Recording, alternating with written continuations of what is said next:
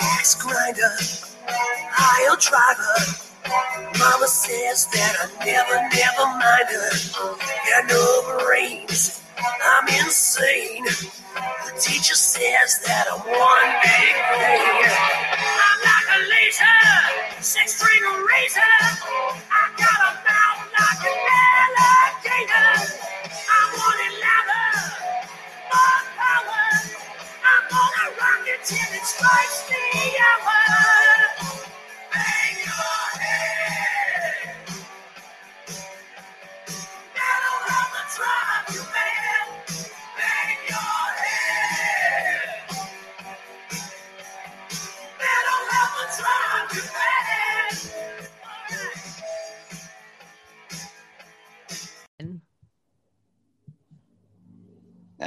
That's right. Live, back in action on the third day of the third month of the year. It's only fitting that the Third and Three podcast is here. It also happens to be our third season together, and this is the 13th episode you're listening to right now. So that's got to mean something. What it means, I don't have a freaking clue, but I think it's pretty cool. So the Third and Three podcast, again, back, proudly presented by the Sports Column, and this badass show is brought to you by Anchor Radio. The number 3 being the common thread here, the genesis of what was created when Tricky Nicky Gist and the real deal Damian Adams and myself decided to create this show. And we haven't stopped, baby. We've been keeping on rolling. The support from you guys, everybody out there, the community, the podcast community, just fantastic, flattering things people are saying about us. And it goes a long way. And believe me, we recognize it, which is why we do our shout out segment. So like I said, it takes the three of us. It's a triangle offense. You know, you got the Bermuda Triangle. Now you have the Third and Three podcast triangle over here. And it couldn't be done without my partners, like I said. First, as always, ladies first. Tricky Nicky Gist in the house. How we doing today? We are good. I'm happy to be here. I didn't realize all those threes lined up. That's my favorite number. I was born on the 3rd. So maybe I'm going to play the lottery. Yeah. Oh, yeah. That's, I was thinking the same. I swear to God, when I saw all this, I'm like, wow, what a coincidence. Shout out to all the 3 birthdays out there. Not till September, but still.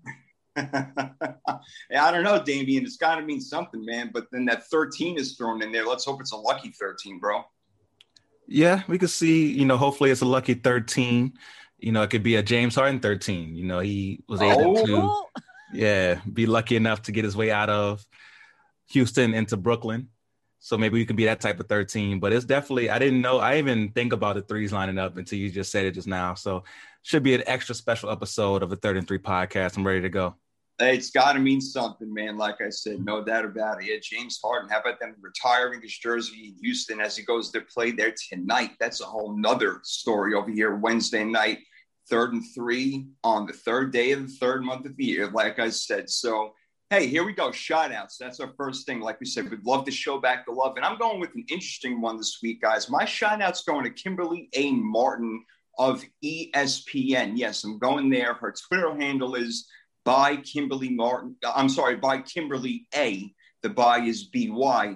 She, not that you need me to find her. You can find her easily on, Twitter or anything. But she's covered the NFL for over a decade now. And as a team beat reporter in New York and in other places, she's hosted an all-female football show called Cover 3, so talk about Women's Month. Now she's worked her way up through the line at ESPN and is on Get Up with Greeny. And she's been doing an amazing job. And I even told her so on Twitter, and she was kind enough to thank me. I'm a fan of her work. I don't become fans of people, I'm 40 freaking years old. I'm a fan of like the Avengers or something like that, but not of like, certain people unless they're really high figures. But I've become fans of certain people in different ways. And I've become a fan of her. We don't see many females covering the NFL, even black females for that matter. So she deserves all the good things coming to her, not because of her color of her skin, but the knowledge in her brain and her experience in the field. So I just want to give a big up to her now that she's on the main screen every morning. So congrats to you, Kimberly A. Martin. I like that one right there a lot. Good shout out. She's very talented. So, yeah, that's a very good shout out. Thank you, sir. Thank you. Would you like to take the next one? So, yeah, my shout out goes out to Justin Lee, the host of the Above the Rim podcast. It's all basketball. So if you're a huge basketball fan, go ahead and check out his podcast, Above the Rim.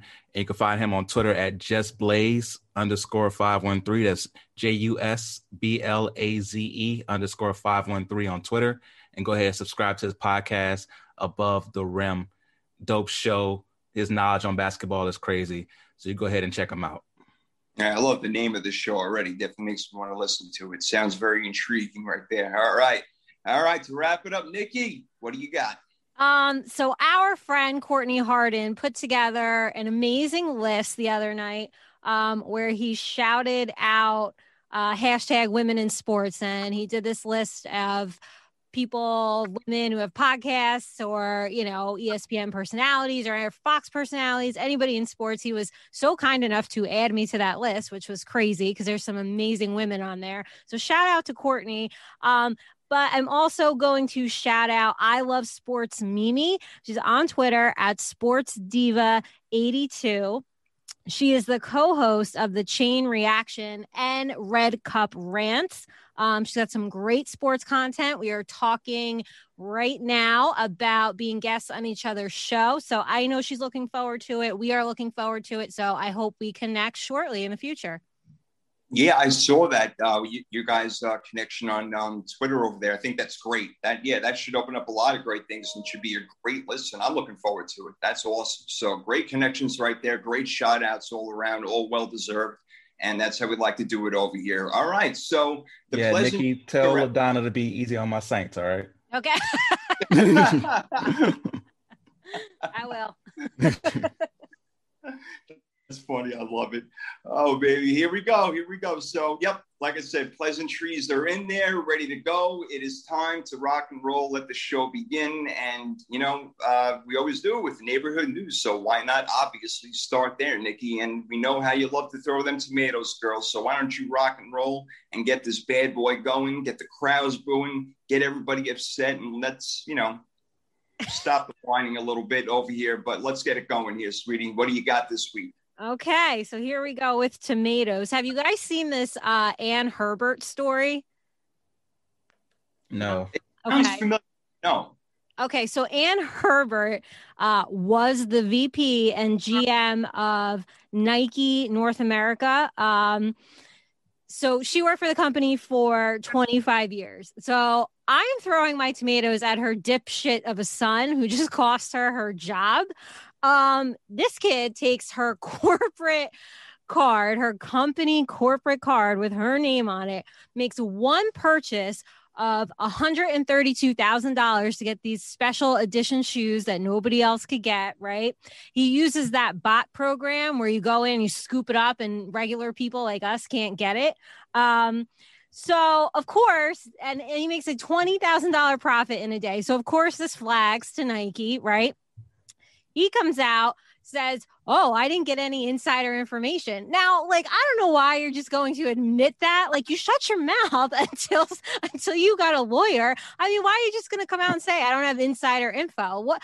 So I cannot believe this kid would be so stupid enough to think that $132,000 purchase is not going to flag an investigation from Nike. And I'm seeing people out there going, oh, well, she must have known and she was in on it. And listen, I don't think so.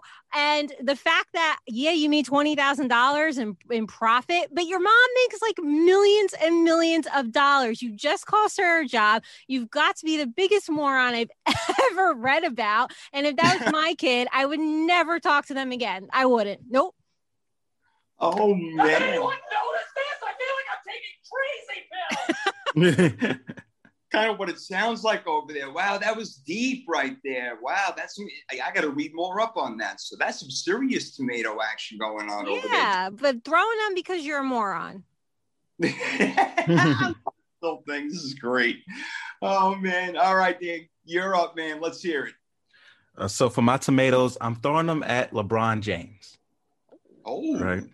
Oh, I can't wait. For two reasons. So number one. Last week, the NBA All-Star reserves were announced, right? And initially, Devin Booker wasn't on the team. There's only 12 spots, and he didn't get one of those 12 spots, but he did get in as an alternate because Anthony Davis is hurt and can't play.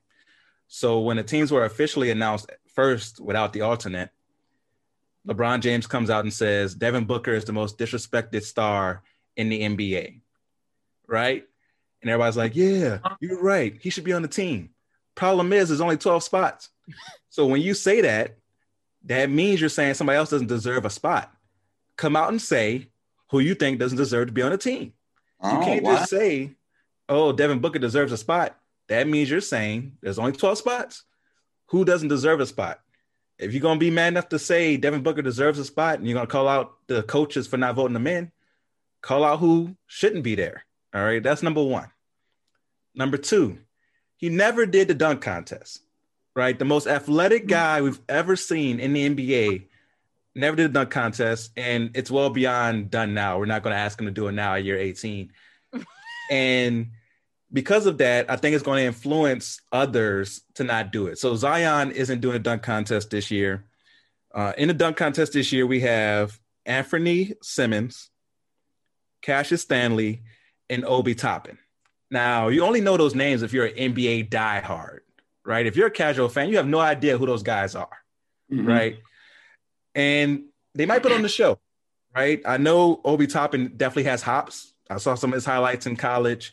Cassius Stanley, he has bunnies as well. So we do have people in the dunk contest who can jump and may put on a show. But it's always better when you have stars, right? The reason we remember Jordan versus Dominique is because we had two of the best players in the NBA putting on this show. Yeah. Now, you could get a show without stars, like when Zach LaVine and Aaron Gordon went at it, which may be the best dunk contest of all time. They weren't stars. Like Zach LaVine's a star now, and Aaron Gordon, hasn't grown to that, but is better known now. But when you get stars, it makes it better. But because LeBron James didn't want to do it, I think was scared of the expectations of it, someone like a Zion may follow in that footprint and say, everybody's going to expect Zion to put on a Vince Carter-esque show.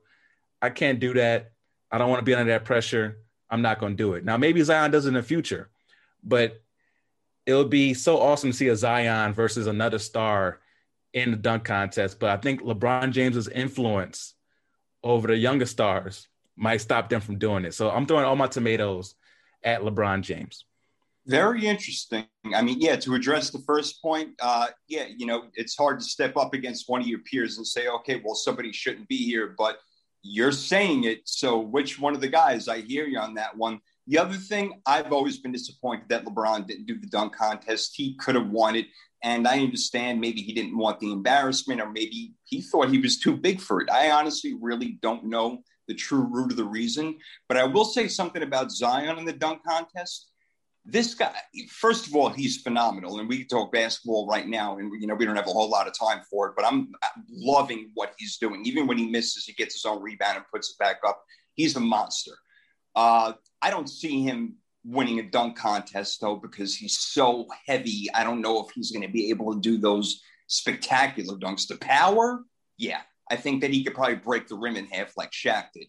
So I'll give you that one right there. But I do like where you went. I thought that was pretty interesting, Nikki. Yeah, no, hey, I love it. Especially that's double tomatoes for LeBron. But I'm with you guys. If you're going to say it, then you got to have the balls to finish the conversation and go ahead, call it out. I mean, you can't be half pregnant, right? So come on, call it out. And you listed those names. I know who Obi is, but other than that, I'm like a casual fan. I ain't watching that. Who? I'm sure there's a Below Deck rerun to catch or something. I love it. Well, that was well done. Very good. Very well thought out. I like it. All right, let me give mine. I've been hearing a whole lot of this from a whole lot of fans around the league. And that guy that they're booing is J.J. Watt for going to Arizona, thinking that, all right, this guy wants a championship or whatever it is. You know what? Everybody's mind is twisted differently. So I'm going to boo the people who say this is a bad move for J.J. Watt.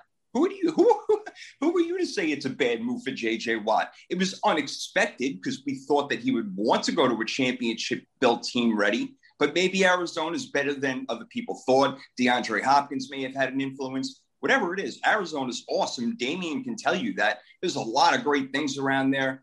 And a lot of players are attracted to play there also because from what I hear, Damien, you can correct me if I'm wrong, that their off-season program is really not tough. It's very, very light as opposed to some teams who are still very old school and like to put on the pads and whatnot, even though NFL, they have restrictions. So my point is I'm booing the fans for saying that, and I'm applauding J.J. Watt for doing what he wants. You know what? I guess an NFL championship isn't everything to him, but I can also boo him at the same time and throw tomatoes at him for me realizing over the years and hearing things that he's been a selfish player to some extent, to a guy who wants to really just put up individual stats. Not saying that he doesn't care about winning. I'm not trying to go there at all, but his individual stats is what is going to get him paid, obviously. So I've heard a lot about that from other players and, you know, through the pipeline and whatever and whatnot. So obviously Houston, again, falling apart, losing everybody, and we'll see if Watson goes next. But J.J. Watt can make whatever decision he wants, and he made a lot of money going over to Arizona to play on a team who does have potential to do something. So I'd like everybody to stop booing what J.J. Watt wanted to do. He didn't have to go to Buffalo. He didn't have to go to Kansas City. He didn't have to go to Green Bay. Maybe he wants to be in the sun and relax and enjoy that part of life. So that's what I have to say about that one, guys. Is there any disagreement there or any thoughts on that? Well, I definitely don't disagree. On my podcast, I talked about it. And I said, look at the cities that we thought he was going to, and look where he ended up. So ended up in Phoenix, right? Probably going to live in Scottsdale. If you know anything about Phoenix, Scottsdale is really nice. That's where all the celebrities live. Charles Barkley, all those people. I'd have to do a better job of running into these people so I can get them on our podcast. Yeah. Come on. But a lot of people live in Scottsdale, Arizona, right outside of Phoenix. You probably will live there. So Phoenix, you have great weather 9 months out the year. And during the summer, if you want to get away from the heat, just stay inside in your central AC. Buffalo, really? We're going to compare the weather and the different city. Buffalo, right. Green Bay. He's from Wisconsin. He knows what that's like. He didn't want to go back. Cleveland. Indianapolis. I heard it's really nice, but again, that weather, you're not trying to deal with that during the off season. You want to live comfortably, and plus he knew people here like D-Hop and also the defensive coordinator as well. So you want to be comfortable. And Arizona is on the cusp of being a winning team. Now, I don't think they get to Super Bowl stats with him, but maybe they will be competitive. So it's not like he went to, Jacksonville. It was like, let me just get this money. No, he went to a place that's going to be competitive and did what's best for him and wants to be comfortable. And when you think about retirement, where do you go? Florida or Arizona? Yeah. There you go. He ain't a young pup. And look, to make a point to you, Nikki, and I want to hear your thoughts. He's obviously not the player that he was. And you look over his stats. I mean, he did have a couple of good seasons when he wasn't injured, but only 5 sacks last year. He did play an entire season, not too many tackles or whatever. So they're not going to get the best of J.J. Watt, but him along with Chris Chandler, that's going to be a pretty nice duo. And, like Dee was saying, this is a team that's not a bad team at all. They're in a competitive division. I'll give you that. But you get into the playoffs, anything can happen.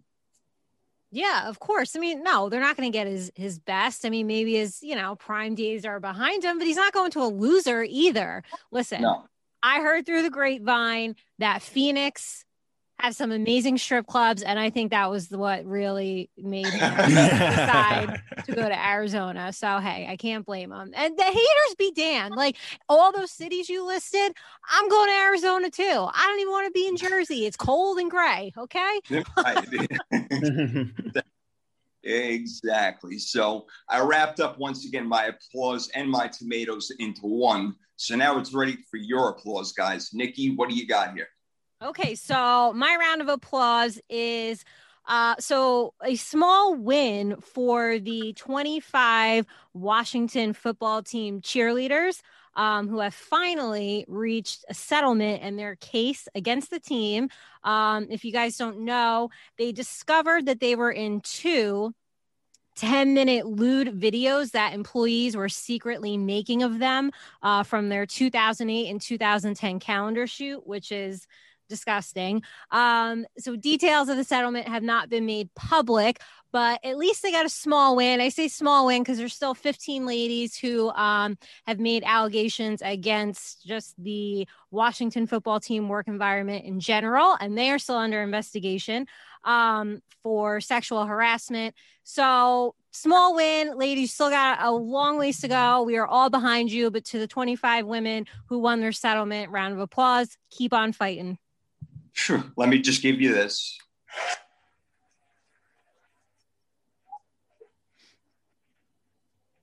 I can't say anything to back that up, so all I give you is a tremendous round of applause right there, Nikki. Damien, that's another great one. I love it when these things come out. Yeah, no, it's definitely great to hear that. It's horrible what happened, but great to hear that, something is actually being done about it. So glad to hear that. And hopefully, we can avoid anything, these just gross stuff like this happening from now on. But of course, we're going to have these things that happen, and hopefully consequences come afterwards so that we can stop this from happening.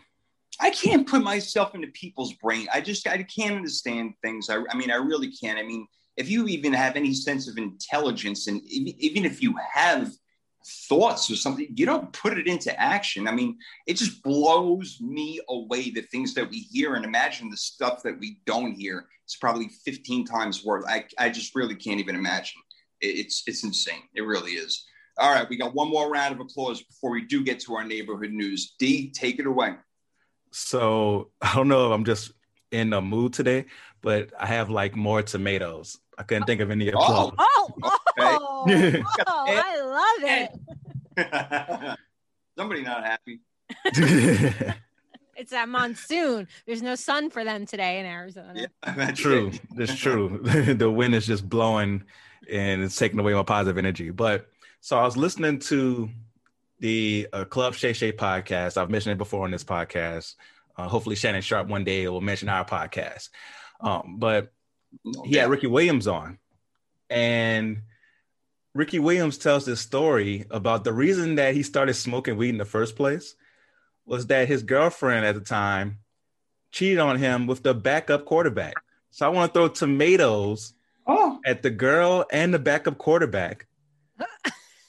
Oh my God. For doing this to Ricky Williams. Yeah. He seems like such a nice guy, so down to earth. And me being a Saints fan, we got Ricky Williams. He was going through something socially, like he had social anxiety. I remember him doing his interviews with the helmet on and everything. Yeah. This all started with him getting cheated on at Texas. The man's having one of the best college careers of all time, right? His senior year, he wins the Heisman Trophy, he breaks all these records, comes into the NFL, a lot of pressure on him. But in the back of his mind, even with all this pressure on him, he's dealing with the fact that he lost his girl to not the starting quarterback, but the backup. What are you doing? Yeah.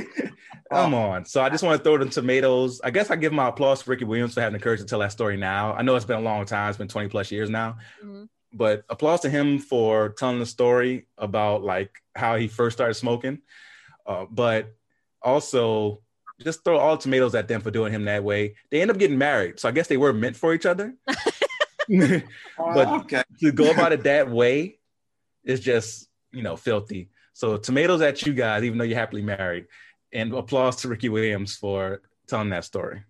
Yeah, wow. That does take guts. You're right. I mean, time does heal a lot of wounds, maybe not all of them. I don't agree with that saying 100%. But yeah, I guess, the man's been through therapy and maybe he needed to get that one out right there. So yeah, that's a hard thing to admit to anybody, let alone nationally. So yeah, that's a big deal, or globally, I should say. So that's very interesting right there.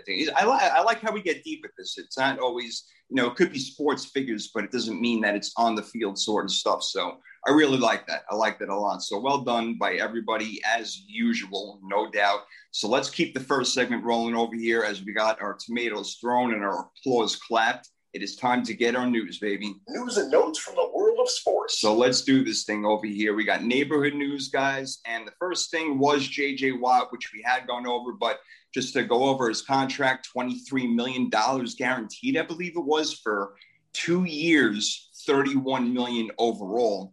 Wow, pretty good deal for a guy who's been having, some health issues over the past 3 to 4 seasons. But he can play. He can get after the quarterback. He can still do that. But again, we'll see. We spoke enough about him. Kyle Rudolph, Damien's best friend, was released by the Vikings.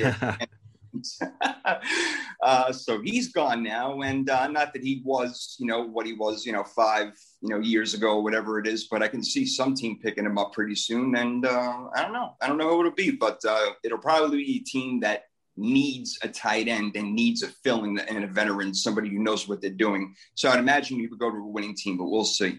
The Dolphins released Kyle Van Noy, another good linebacker who played with the Patriots, who's now out there.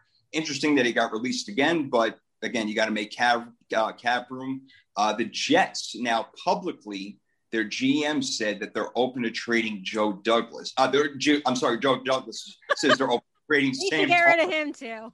I got to write. This is why I need to write things down. Sam Darnold is on the market. Apparently, they said, again, Joe Douglas, the GM, did say that they will listen if there are phone calls. We will get into that because Mount Player, which is going to be awesome this week, is the AFC East division. We're going to start with that, and we're going to move our way all the way through in the next 8 weeks until we get to the draft and talk about the teams, what they need to do in the first round, maybe even second round. And we will get there today coming up in Mount Player. But now a question to you guys. We know the value of running backs, and we know what happens after 4 years or even after 5 years at the most if they're really good. The Packers have Aaron Jones. He's probably a top 5 running back in the league. Now, there's talk about franchising him. You don't franchise a lot of running backs. You got to be pretty special, and Aaron Jones is. But they drafted A.J. Dillon, who I like what I saw a lot. If they keep Jamal Williams, whatever, you can always find other guys in the draft. I don't think that you spend that money on Aaron Jones to tag him and give up $17 million or whatever it is. He's a phenomenal player. There's no doubt. But Damien, I would love to hear your opinion first. I think it's a dumb move if they do it on him because, again, the running back position, the way that we've talked about it throughout the entirety of this show that's been going on for over, a year now, that it's very interchangeable and we see things change really fast, like Todd Gurley or whatever it may be. So I think it would be bad to franchise him and spend that money on Aaron Jones. Yeah, it just depends on how you feel about him. There's certain running backs I do believe are worth the big contract. Of course, Derrick Henry, Alvin Kamara, I believe, Christian McCaffrey when healthy. That's another big part of it. Running backs can, fall out of health really quickly. But for Aaron Jones, he does have that potential to be in that club. So if you think you're going to use him in that way for 1 year and you have the money to spend, I can see that. But as far as a long-term deal, you already showed that you're not going to use them in a way that you would use a Derrick Henry or the way that Christian McCaffrey is going to be used, or even my guy in Minnesota. It's only a fight night amount of running backs who are worth that money. But like you said, the rest of them are usually interchangeable or part of, a cast of running backs. So I think that you have to be very sure when you spend that money. You can ask Dallas Cowboys. Zeke Elliott looked like that guy. And right now it's like, man. Exactly. That's another good point right there. And that's another thing you got to think about, Nikki. Yeah, you franchise tag him for 1 year, costs you a lot of money, whatever it is. He's a phenomenal player. But then moving on, is he going to get that second big contract even for him? And again, do the Packers really need to do this? Is that really their problem, their issue? My answer is no. So I would go elsewhere. Try to make a deal if you can. That'd be great to keep him. Not like I'm trying to get rid of Aaron Jones, but he's not going to be the guy that, makes you win the Super Bowl. No, that's your boy Aaron Rodgers. That's Right. who's going to make you win the Super Bowl. Listen, even if they franchise him, you guys already know what's going to happen. He's going to get hurt right away. Like, that just seems to be the thing. Like, these running backs get these big contracts or they get franchised and something happens and they're hurt and they're out for a season, tear their Achilles, and it's 2 seasons. So I'm with you guys on that. Yeah, interesting. So we will see what happens with that. I heard that. I'm like, well, that's really interesting news, especially for a team who just drafted a quarterback, a really good running back in the second round. So, all right, we'll see. Another thing to bring up to you guys, now we're starting to hear Russell Wilson in the mix. It was Deshaun Watson, and then, Dak Prescott's been going on forever. Now Russell Wilson, who, obviously Nikki and I love, not saying that he doesn't. He could even be on your team next year. There's even a possibility of that, and that scares the shit out of me. But we both picked, Nikki and I, Russell Wilson for MVP of the league. He won the Walter Payton Man of the Year award. Love this guy. There's no doubt about it. But obviously there are problems over here.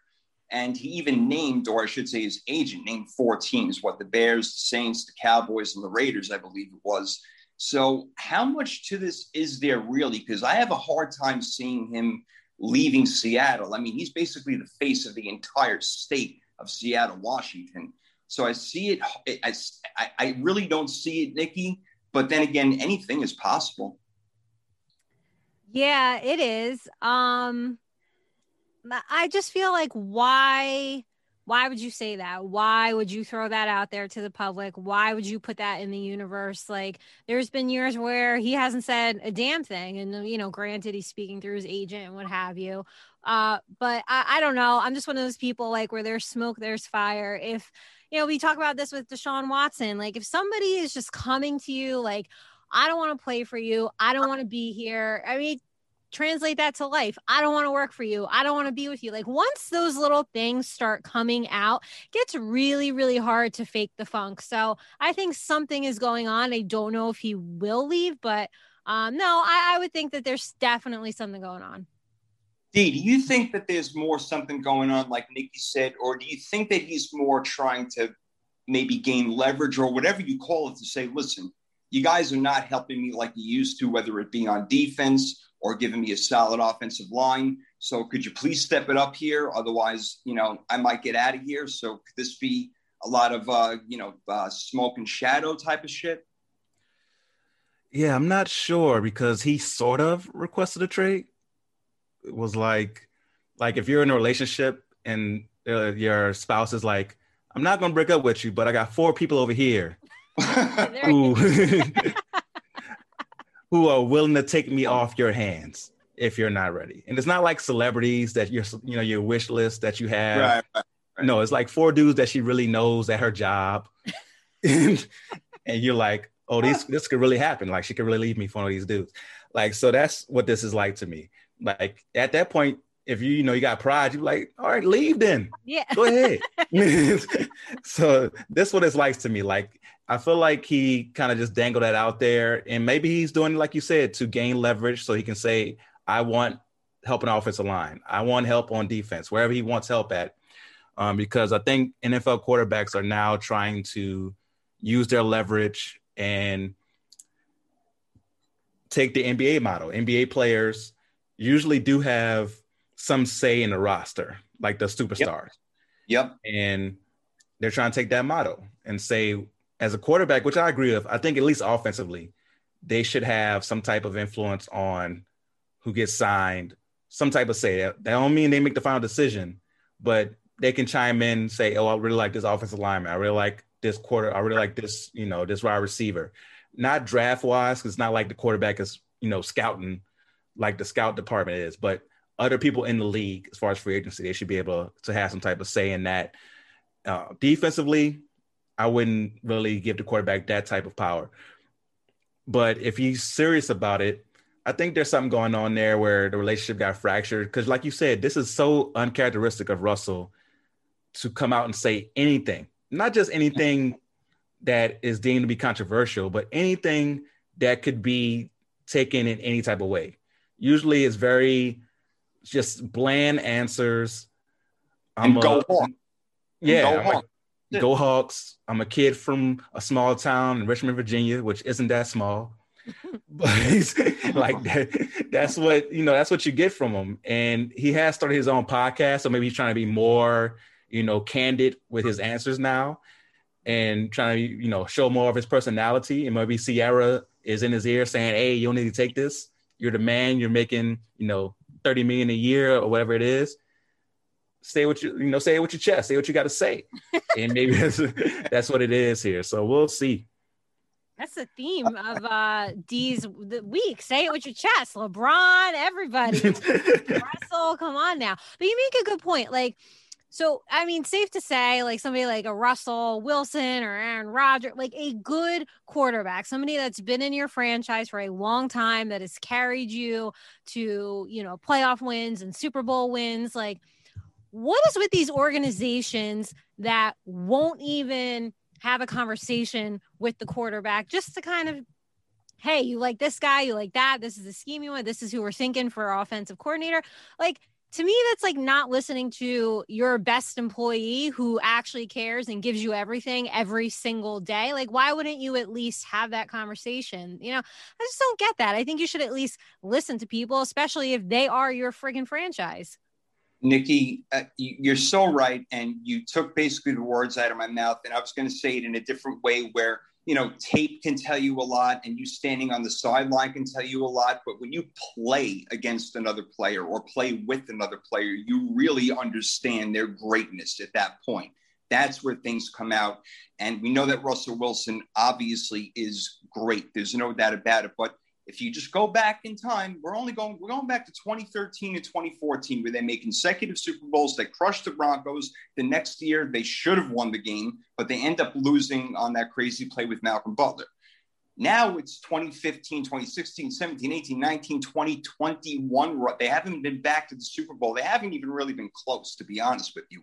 And that's because when you pay a quarterback a lot of money, the team around you deteriorates. So quarterbacks like Tom Brady, who were able to say, you know what, let's renegotiate my contract, and some others, that's how you build a team around you. So I'm not saying Russell Wilson is being selfish here or anything like that, but when you get paid a lot of money at the quarterback position, you're not going to have the other guys around you. And maybe that's the thinking in Dallas right now.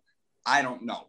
But I do know that Drew Brees may come back, Damian. I don't know how you think about this. I want to get into it more. I know that we're pressed for time, so we're going to come back to that. But one question to you guys before we do take a break.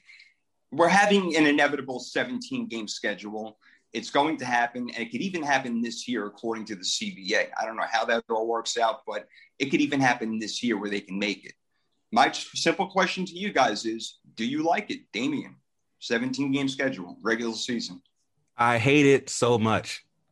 Like it's not needed.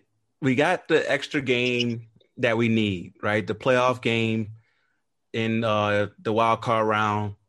I was skeptical about that, but it worked out perfectly. Gave us, super wild card weekend. I loved it. But we've been having 16 games for so long. And 17 is just a wonky number. 17? Yeah, it's just an odd number. It just seems like just weird. Like, we're gonna have 17 games for what? I understand for what, it's all about the money, but right. It's just unnecessary. It's gonna mess up records, because now when we see somebody, the next running back who runs for 2,000, it's like, oh, he had an extra game. The next wide receiver who, breaks Randy Moss's record had an extra game to do it. It just messes up everything. And we have no fans are asking for an extra game. Like, it's not like this is something that fans were clamoring for. Like, oh, we need another regular season game. It's already hard enough for teams to make it through 16 games somewhat healthy. Now you're adding an extra game to that. I just hate it so much. I hate it so much too. And that's why I say expand the roster, because, you're going to get more players hurt, let more players take plays off. 53 is really not enough for a football team, because you end up with a whole bunch of players at the end of the season, Nikki, that you didn't have to begin with, because you have guys that go out for the year or are done for 6 weeks or 8 weeks or whatever it is. To me, I hate it also. Again, the odd number doesn't make sense. Now you can't even up what the playing field is in the NFL and has been. So I don't like it at all. And Again, it's all for revenue. Like Dee said, we understand it, but the players hate it. Nobody likes it except for the people who are making the money off of it. And the players will make more money, don't get me wrong, but they don't need this extra game. To me, Nikki, it's too much. Well, I will give you my opinion after this very...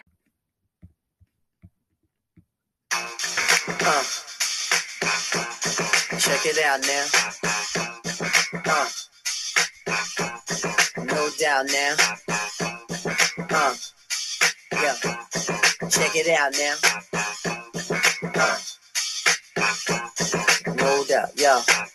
Special girl, real good girl. Biggest thing in my itty bitty world. Call her up and she made me feel right. Wish the bliss could never take flight. Sitting back with this mic in my hand. Spitting hot shit, trying to see grand. Imprinted on my mind every minute. Make my plans and you always in it, y'all. It's such a vibrant thing. A vibrant thing. And even though we both fly, give each other space and not the evil eye. Acting like grown-ups. Don't even try to hide cause the spot blown up. Girlfriend telling you she wanna see. I say I don't know, but you say gladly.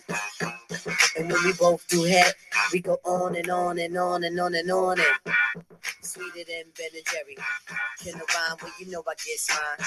One. Yeah. Back on the 3rd and 3 podcast. You know we do. Kicking your ass. We're going over a whole bunch of stuff. Neighborhood news. We're about to close out. We were talking about the 17-game schedule. And before we went to break, I was about to go to Nikki to find out her thoughts on it. So far, Damien and I absolutely hate it. It doesn't make any sense in our minds in any way, shape, or form, except for the league needing to make more money. Obviously, yes, the players will make more money, but, you know, some of them will not worry about that 17th game paycheck and sit out maybe, who knows? And then it takes into account the playoffs and stuff, Nikki. So it's a whole big thing. What are your thoughts? Yeah, I just don't see the point of this. Like, do we need this? Is this making the game better? Is this moving the game forward? I can think of a lot of things that they could probably do, and adding one more game is like not on anybody's list that I know of. I guess the only thing I would say to that is like, will this allow the Thursday night teams to like get a bye immediately after? Like, are we going to see 2 byes? Like, what is this? Will this improve Thursday night football? If so, then maybe I'm for it. I like that. And that's a really good call because I've been begging for that. You know, we've talked about it on the show, actually. Why don't they give the teams a bye the week after they play the Thursday games, or the week before, I'm sorry, so they can be fully ready? And you know what? Maybe now at the 17th week, they can do something like that. If they're smart, they will. So I like that call, Nikki. That's pretty good out of you. I really like that. All right. So that's neighborhood news for the most part, but we still got a little bit extra to go to. We're going to Damien's team over here. And last week we heard him. He was ranting out. He was saying, look, Drew, just make a decision already, bro. What's going on over here? And now we see over the weekend, he's pushing sleds, which is not normal for a 42-year-old human being to be doing, especially if he's thinking about retirement. But Damien, he was doing it. Now, I heard Cameron Jordan say, yeah, that's just something that he does. He's used to working out. Other players have said that. I can sort of buy that.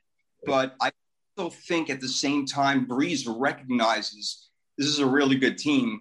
And if he can stay healthy and just make these short passes, use the running game, maybe he wants to come back. Do you even want him back? No. At this point, I believe that Drew's arm just isn't there, and it's time for us to move forward. And he's already done the reducing of his salary. So if he does come back, is he truly going to play for only $1 million? Probably not.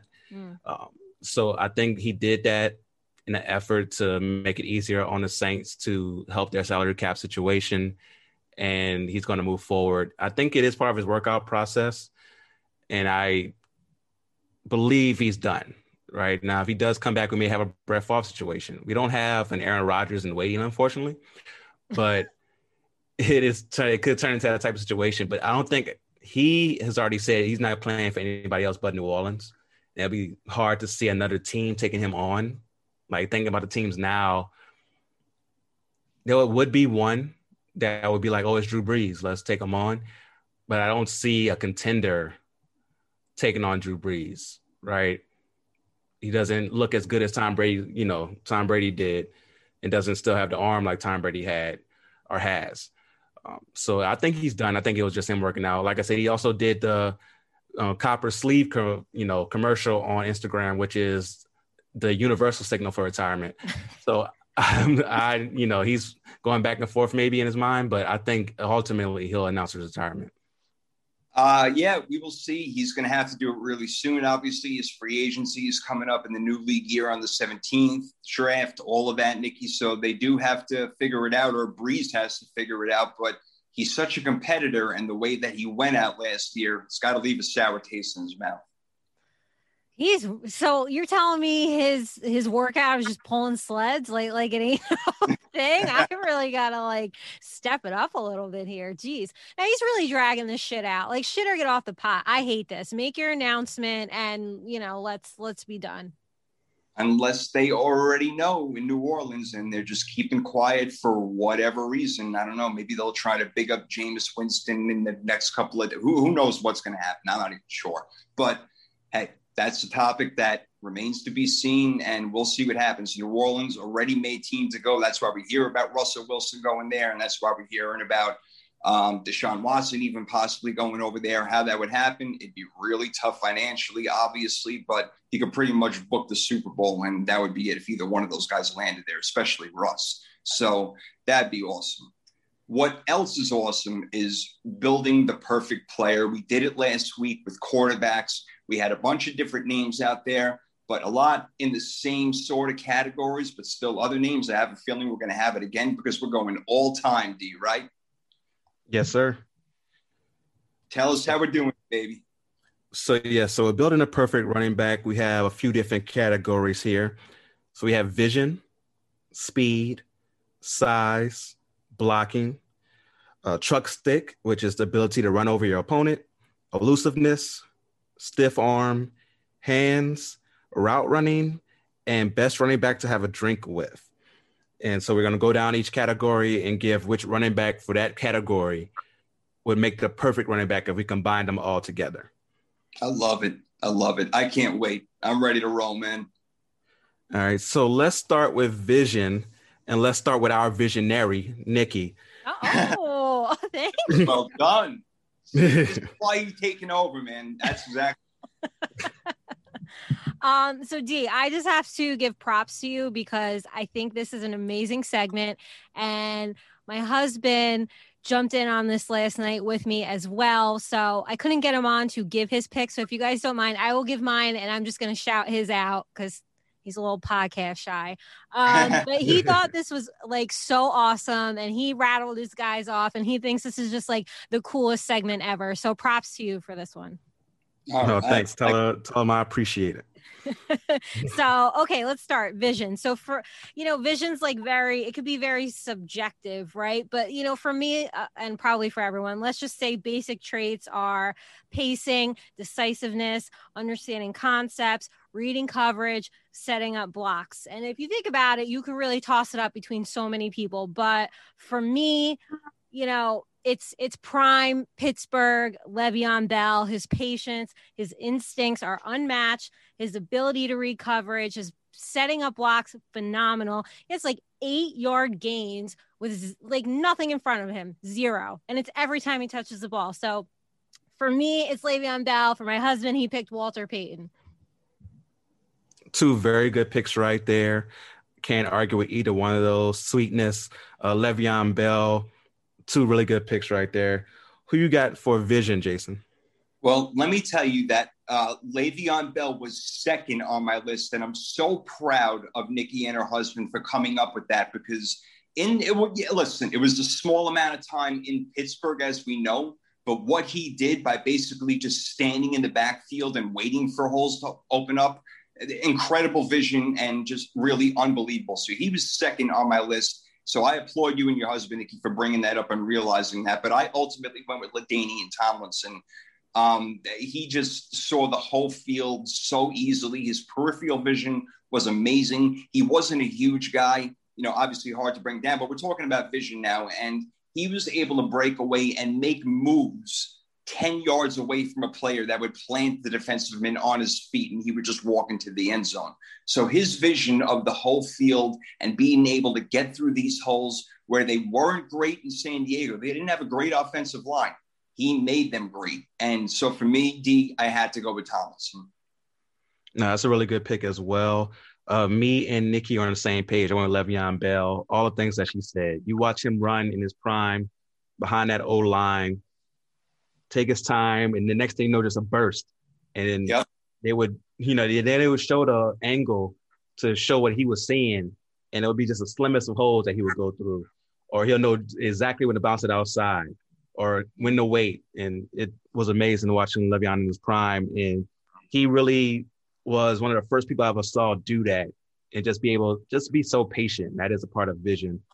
But very good picks from everybody, including Mr. Jess. Yeah. There. So now it's time for us to talk about speed, right? Been a lot of fast running backs throughout history. When you talk about speed, which running back would you go with, Jason? All right. Well, I don't want to tell you who I had in second because maybe you guys had him, but when it came to speed, it was really hands down when I thought about it for a little bit over a minute, and it was Bo Jackson. Bo Jackson, he got clocked, and I know it was by hand, at 4.12 doing the 40.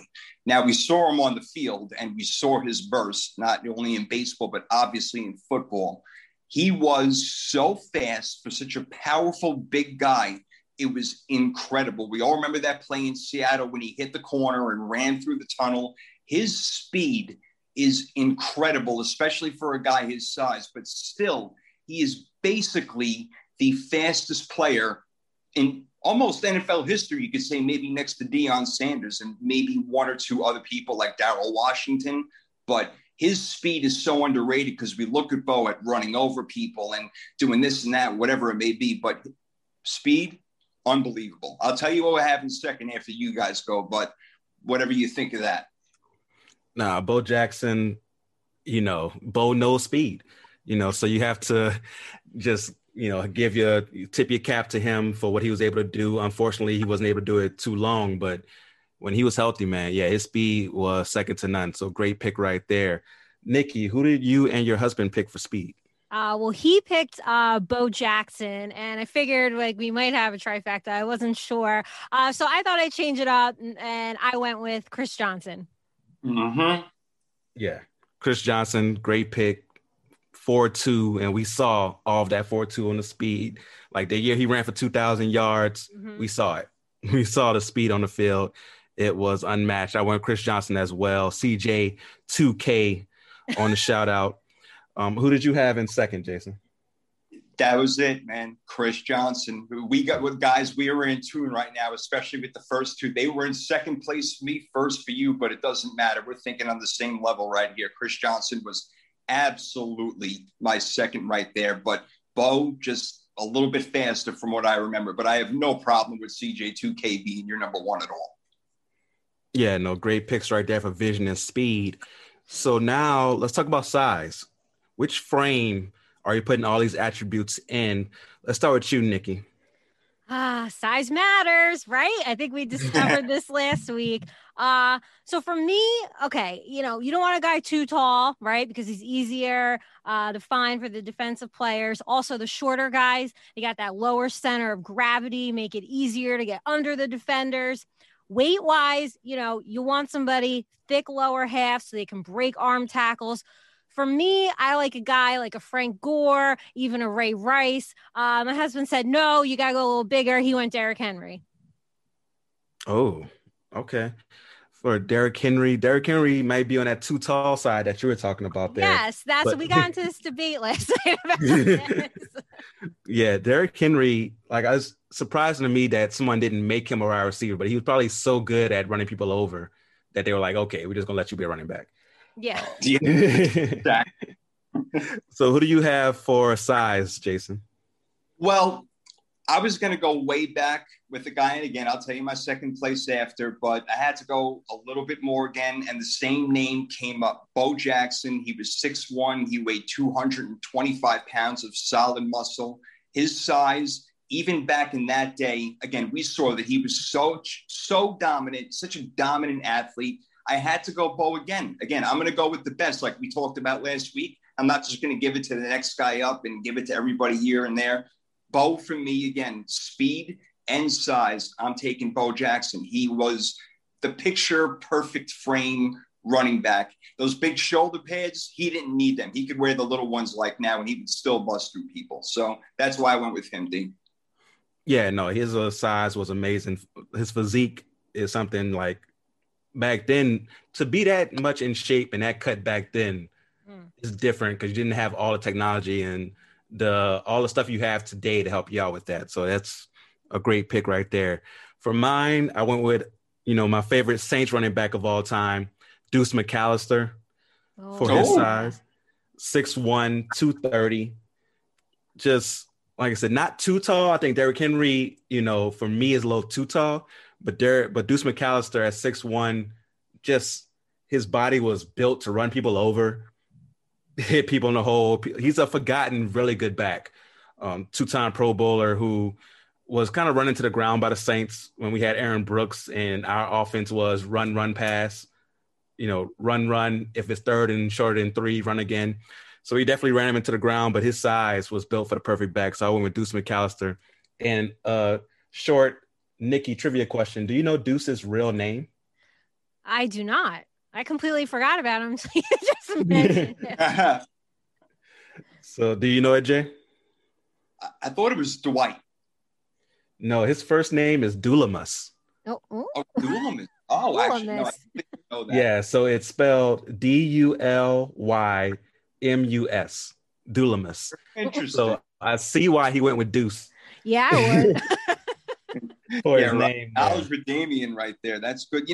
I like the Deuce McAllister pick, but the size kind of reminds me of Doug Martin a little bit, mini hamster, but, he obviously, McAllister was taller, but I love what Nikki said. I got to give you props about having the right size, being, like 5'10" guys are usually like the best size running backs, look at a Saquon Barkley and how stocky he is and everything. And you can make the moves and you can be strong. So I just want to say, I like your points, Nikki. You did a good job. Thank you. Okay. So I like all our picks there. So now it's time to talk about something that's not so sexy. All right. Blocking, right? A lot of people, when you talk about blocking, don't think about how important it is for the running back to be a good blocker, but it's very important when it comes to pass protection and, setting up things. So when it comes to blocking, let's start with you, Jay. Who did you pick? Even now, this man can still block. And when he was with the San Francisco 49ers, you were not getting to the quarterback if you did get past the defensive line, because Frank Gore was going to be right there to stuff your freaking face. You were not getting to the quarterback. He still even does it now. He's so smart, knowing where the blitz is coming from in communication with his quarterback. He gets to the block. Not only does he get there, he enforces it. He's been able to move people back, put people down. Yes, he's not up at 37, 38 years old. He's not what he once was, but blocking all time. And again, as being a 49er fan, and I saw him do it for however long he was with us, I forgot 7 years or whatever it was, he was incredible. So I went a little bit maybe off, but Frank Gore is my answer, Dave. No, that's a really good pick. Frank Gore is a 3-down back, and you can't be a 3-down back if you can't block. That's right. Really good pick right there. Nikki, who did you and your husband pick? Okay, so he went with Sam Gash, fullback for the Ravens. I don't know who that is. I went with Clinton Portis. That's good. I mean, this dude, just blowing up linebackers, loving every second of it, able to identify blitzing player, block them, wasn't afraid to go out there, totally dominate, put defenders on their back. So that's my pick. Okay. 2 really good picks there. I went a little bit off the beaten path with Kevin Falk. You guys remember him? Absolutely. Yep. And he was more of a receiving back, but you can't be out there on passing downs if you can't block. And he was somebody who did a good job of recognizing when a blitz was coming. Of course, it was on Brady to recognize the blitz and keep him in, on those downs. But when he was kept in there, he protected Brady, did a great job on those downs, and had a really long career not being the best back because he knew how to block and knew how to receive out the backfield. So Kevin Falk, I went with for blocking there. Yeah, I like that. Good calls all around. The blocking aspect is just so important. And again, like D, you made the major point where you can't play 3 downs unless you know how to block. So well done by you. That was a great point. Yes, sir. Thank you. Thank you. So now let's get into the physicalness of it. Truck stick. So in Madden, when you hit the truck stick, you run over your opponent. That's what we're talking about here. Who had the best truck stick to be in the perfect running back? Let's start with Nikki and her husband. All right. So he went Earl Campbell for his truck stick. I went Saquon Barkley. I know it's pretty recent, but for me, this is one of my favorite things watching this guy play is just the fact that he will literally just truck right over dudes. He doesn't care. It is like the best part of his game. It is an absolute thing of beauty, and I miss it so much. So Saquon for me. Okay, no, those are 2 picks. And Saquon, like, even if you dive at his legs, his thighs are the size of tree trunks. Yeah. So he can run over you with those as well. So I definitely get that pick. And Earl Campbell, of course, is, when you think about a running back running over people, you think Earl Campbell. So that's 2 really good picks there. Who you got, Jay? Nikki, tell your husband, well done, Earl Campbell. 100%. I have a guy after him, of course, like I always do, but I definitely went with Earl Campbell. There's so many videos of him smashing his face into linebackers and then flying backwards 15 yards. Just unbelievable what he did. Fantastic. Yeah, I went with Earl Campbell as well. Like you said, all the highlights of him just running people over, just helmet in the chest. Yeah, God. I could hear him yelling, "Get off me!" and just going down the field as he ran people over. So yeah, Earl Campbell. But Saquon Barkley is somebody who, in the modern era, is that. Yeah, you're not gonna have anybody do it like Earl Campbell did it because it was unsafe the way Earl Campbell did it, right? Unsafe. It really was. Football's never gonna be safe, but Earl Campbell did it in a very unsafe way. So you're not gonna have that anymore. But yeah, Saquon Barkley for today's era. One thing I could have gone with Jim Brown, but I remember he was so much bigger than even the defensive lineman back in the day that he was pushing everybody around. It was so easy for him, where Earl Campbell went against, better competition. But, I hate to leave Jim Brown out of some of these conversations where he deserves to be, but so old school. But had to mention that real quick, bro. Yeah, no, Jim Brown deserves to be in any running back conversation. So, yeah, good mention right there. So now let's talk about elusiveness. And I feel like we might have a 4-way tie on this one, but we'll see. Let's start with you, Jay. Yeah, you know what? You said it, bro. I hope that we have a 4-way tie on this. I mean, look, there's only one other person I can imagine, but I went with Barry Sanders. Obviously, look, he would dance around 10 yards behind the line of scrimmage and then boom, go for a touchdown, even breaking tackles. But the way that he did it and get through these skinny holes, yeah, Barry Sanders. I mean, I didn't have to really give it a second thought, guys. Yeah, no, I definitely hear you on that one. Nikki, where did you and the Mister go? Same. So we are in complete agreement. Barry Sanders, of course. In fact, he said, Nikki, if you type anybody else, you should be off the show. So I was like, no, I agree with you. We don't have to debate about that. When the show wraps, I'm going to tell him I won the size debate because, it's the little things in marriage. I renamed this category, D, just so you know, as making other athletes look like fools. So nobody did that better than Barry Sanders. Yeah, I'm right there with you. Oh, go ahead, Jay. No, I'm sorry, D. I was going to say the only one close was Walter Payton. Yeah, now Walter Payton was pretty elusive. That's an underrated part of his game because he was more of a straight up runner. So people forget how elusive he was. So that's a good call. But Barry Sanders, the highlights are just dumb. They're just dumb. Like when you watch him make people miss, like Nikki said, just make people look stupid. He had the one against the Patriots where he had the guy turn around 2 times and still didn't know where he was. Right. It's just crazy what Barry Sanders was able to do as far as being elusive. Underrated one in this one is Darren Sproles. Oh, yeah. Oh, very good. Very good. Yeah, Darren Sproles, because he was so small, Mm-hmm. like you would lose him behind the line. And then once he got in open space, he's so fast, so quick. Them little feet move so fast. You had no idea where he was. So I just want to give him a shout out. He had some really good years for the Saints there. down, looking like a little wind-up toy, like just, wind it up and off the feet go. Man, I hate that guy. Too many years in Philly. Hate him. Philly, yeah. I know. That was, and the Saints only, traded him for like a 5th-round pick because they thought he was getting old. But like you said, he had some good years there in Philly. That's right. But yeah, Barry Sanders, elusiveness, it wasn't a debate at all in my mind. No. So for the next one, I think we got some really good running backs to choose from when it comes to the stiff arm. So whose stiff arm would you put on the perfect running back? Let's start with Jay on this one. The freaking beastquake of the world. I'm sorry, D, but this guy's stiff arm, he just put people's faces into the earth and didn't worry about the core of it. It was just ridiculous. Not just that play, but all the time. That hand was always out, and you were not going to arm tackle him. He was going to put you flat on your back, and he was going to keep running until somebody finally wrapped him up. I'm sorry. And again, it's not just that game against the Saints. Take that even out. Marshawn Lynch has the best stiff arm I've ever seen, and I've seen a lot of great ones, and even going back into the day.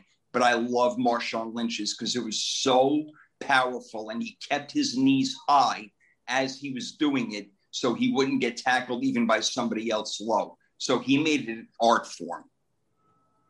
Yeah, no, that's a really good pick. Like you said, bringing up painful memories. I'm sorry.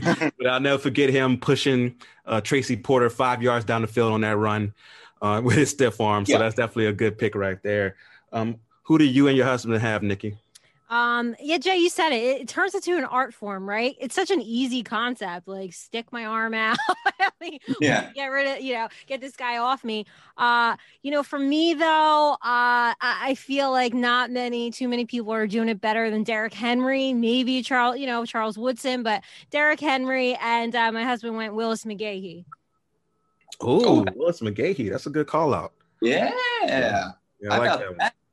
Man, too bad what happened to him in college, D. Oh, God, he could have been one of the freaking best. Yeah, that's one hit I'll never forget. I'll never forget his knee turning the wrong way in that game.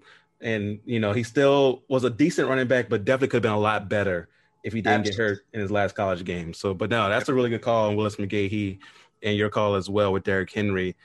For me, I went LaDainian Tomlinson. If you remember some of his highlights. Absolutely. Where he was a little smaller, so when he stiffed arm people, they would come close to him. But once he got them, he would just mush them into the ground. You're right. And it was some violent stiff arms that LaDainian had. So that's who I picked for the stiff arm. So now it's time to get into a little more of the modern game, right? Because today's running backs need good hands, right?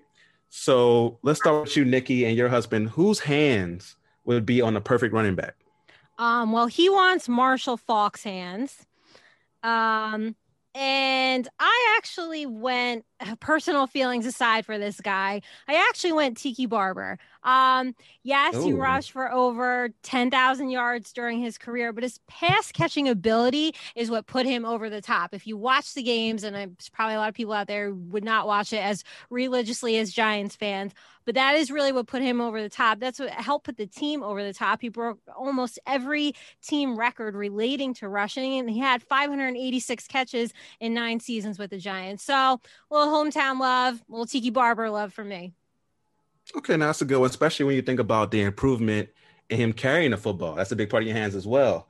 You think about the fact he went from, fumbleitis to not fumbling at all. Mm-hmm. You got to put Tiki Barber in there as well. So I like that pick. And Marshall Faulk, of course, catching the ball was ridiculous. Who you got, Jay?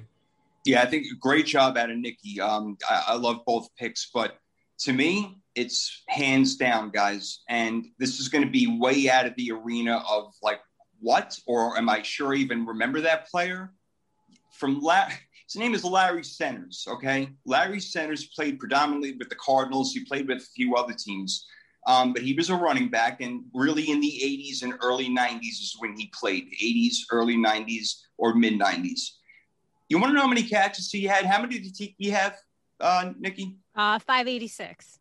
Okay, you ready? Larry Centers, 827 career catches. He ranks 30th in the NFL all time. He's the first running back you'll see on the list. And I remember him because I'm freaking old.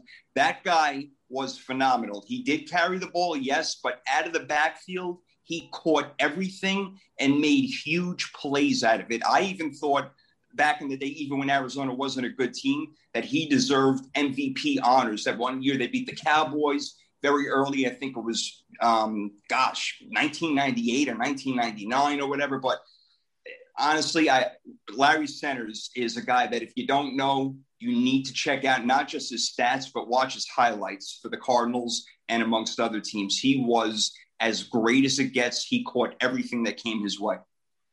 That's why you're great, Jay.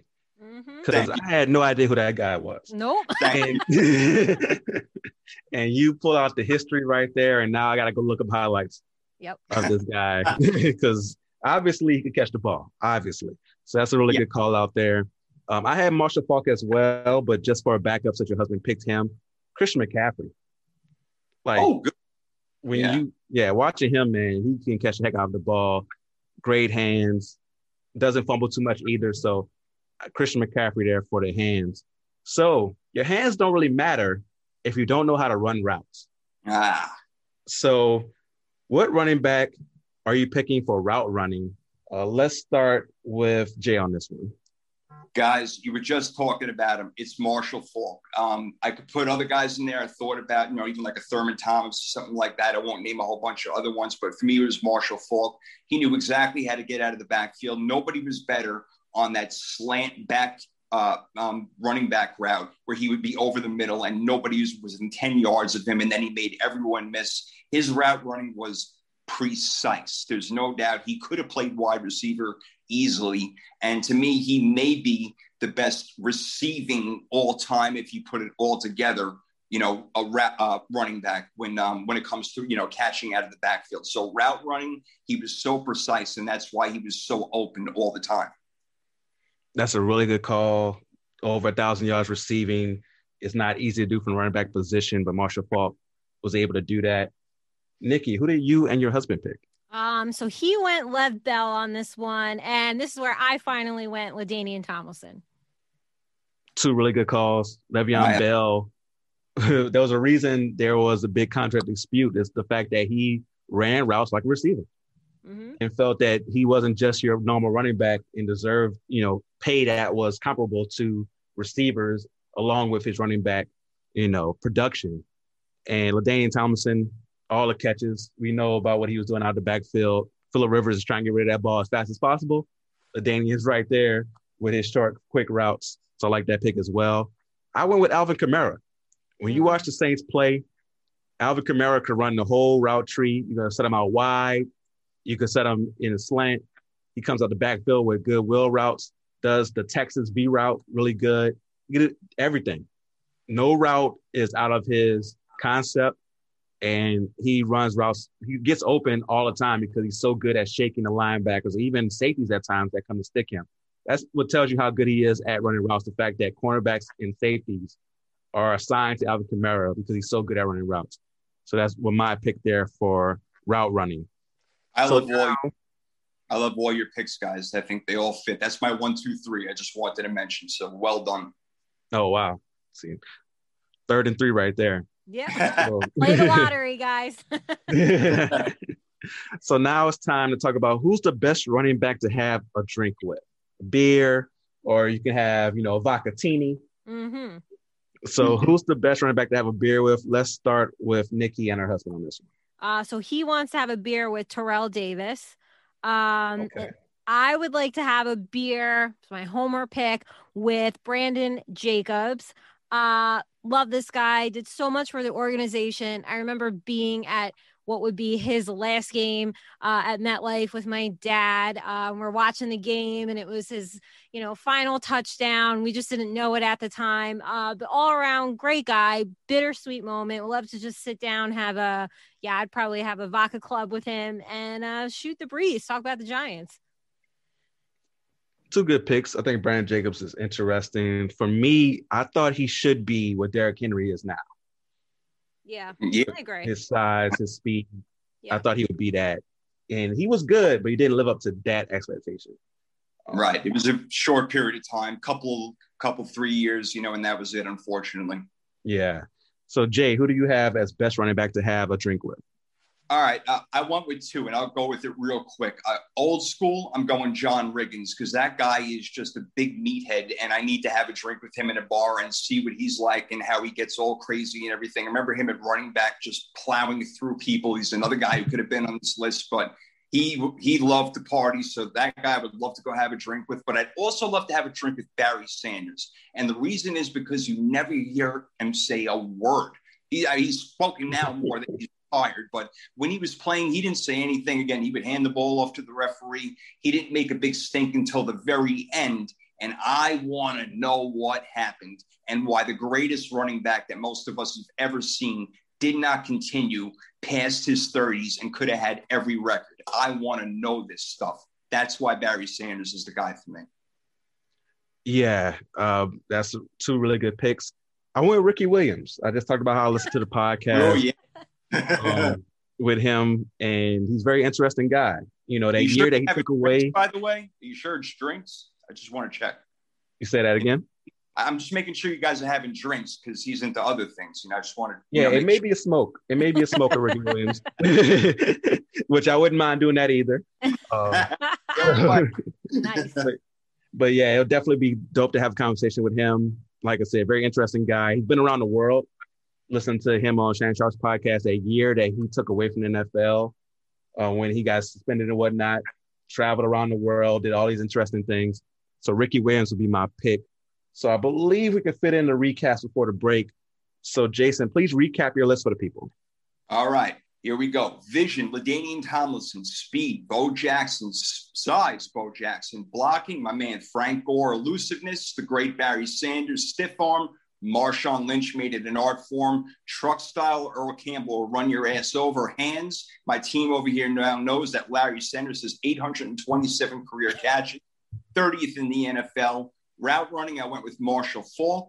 Having a drink, John Riggins, but even more so Barry Sanders. And that running back squad right there creates the ultimate running back, I think, Walter Payton. Oh, okay. I like that little addition at the end there. Let's go ahead and take our break here, and then we'll get to Nikki and her husband's and mine. So we'll be right back on the 3rd and 3 podcast.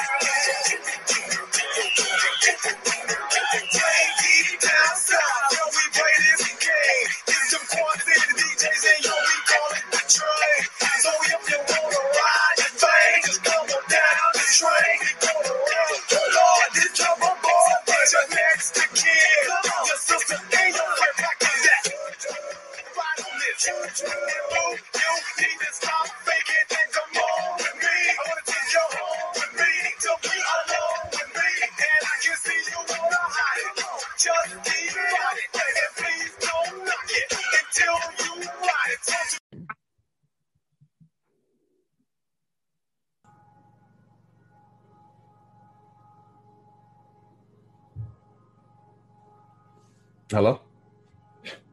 We're back, D. We're back, baby. We're gonna keep going through this thing over here. I went through mine, and I guess Nikki, it's her turn, huh? To go My through turn. Her. All right. All right, cool. So my perfect R. What are we doing? Running back. Yes. Wow. Yeah. Going down. Yes. It's that age you keep talking about, Jay. Yep. You see, catch us. I told you. Catching up. All right. So Vision. What did I? Oh, hold on. Vision, Le'Veon Bell, speed, Chris Johnson, size, like a guy like a Frank Gore, Ray Rice, blocking, Clinton Portis, elusiveness, or as we call it, making other people look foolish, Barry Sanders, stiff arm, Derrick Henry, Truck Stick, Saquon, Hands, Tiki Barber, Route Running, LaDainian Tomlinson, and I'm going to have a beer with my hometown buddy, Brandon Jacobs. Good list right there. Good. Do you know who that makes? No. Who would be your ultimate running back then? My ultimate running back? Who's your top running back on all time if you had to pick one right now? Oh, God. Probably Barry Sanders. Got no problem there. Yeah, no problem at Barry Sanders at all. So for my list, vision, Le'Veon Bell, speed, CJ2K, size, the deuce is loose, McAllister, blocking, Kevin Falk, truck stick, Earl Campbell, elusiveness, I went with Barry Sanders, stiff arm, LaDainian Tomlinson, hands, I went with CMC, Christian McCaffrey, route running, Alvin Kamara, best running back to have a drink or smoke with, Ricky Williams, and for my ultimate running back is Barry Sanders as well. I think we do have to give a shout out to Emmitt Smith on this, just because he is the all-time leader in rushing yards. And I guess if we had durability on here, he would be probably the winner for that one. I agree. Yeah, I agree with that. I mean, listen, there is something to be said. Obviously, we know that you can't be a compiler in the NFL. You can accumulate. Those are kind of two different words, really, if you look at it. And he did accumulate a lot, but you have to get, like you said, his durability and the fact that he was able to be there even with the Cardinals afterwards shows that he was still able to play for a while. You know, he wasn't the guy that he was, but yeah, he lasted for a long time. So that goes a long way. Good call. Nice job, guys. Yeah, this is fun, man. Great can't wait. segment. I can't wait for wide receiver next week. This is going to be great. Me too. I love it. Oh, this is going to, I love this stuff. Great segment right there. We got a lot more segments coming your way right now on 3rd and 3 over here. We got the rant of the week. We got now play a play where we're going to start looking at the AFC East division real quick and see where they want to go. We got knowledge with Nikki, unpopular opinions. So let's get this bad boy going over here. Rant of the week. If you don't mind, I'm going to start it out real quick. And I'll make it as quick as I can and really get to the point because I don't feel like yelling and getting upset. But living down here in Florida, it's tropical. It's different. I understand that. But I can't stand meteorologists. They can't get the day-to-day stuff right, especially, like I said, in tropical area down here. Even hurricanes, they draw these fucking lines all over the damn screen. You can't predict where it's going to go. I mean, there's really 70 lines. Well, it could go here, there. All right, so I guess the whole world is in trouble. You know, like what the hell are you doing? So all these so-called weather experts and, reading off of charts sent to them by the National Weather Service, they're not doing anything. They're just not wearing a green color so their head doesn't stick out and look like morons behind that green screen.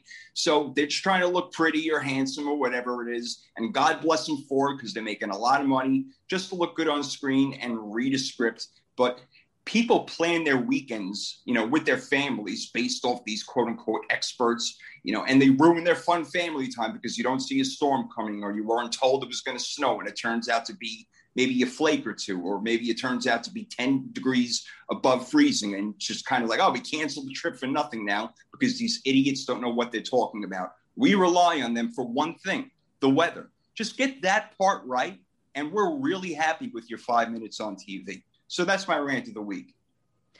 Damn, something happened today with the weather, Jay? Like you guys get hurricane you weren't expecting? They've been saying it's going to rain every single day. And I actually have to make plans around that because of my job. I know it sounds weird. No reason to get into it now. It'll take way too much time. But it actually affects me where things get canceled ahead of time because a lot of events are held out here in Florida, obviously because of the weather. And they expect rain. It's like, oh, well, we're going to push it off to another day. And there's not one fucking drop in the whole gosh damn state. So I can't figure out what the hell's going on. These guys need new professions or they got to do something over here. Maybe artificial intelligence. I don't know. My question with that is when you look at the national report, right? And they'll have different predictions. I'm like, aren't they all looking at the same data? How do you have different predictions for if it's going to rain, if it's going to snow, if there's going to be, precipitation?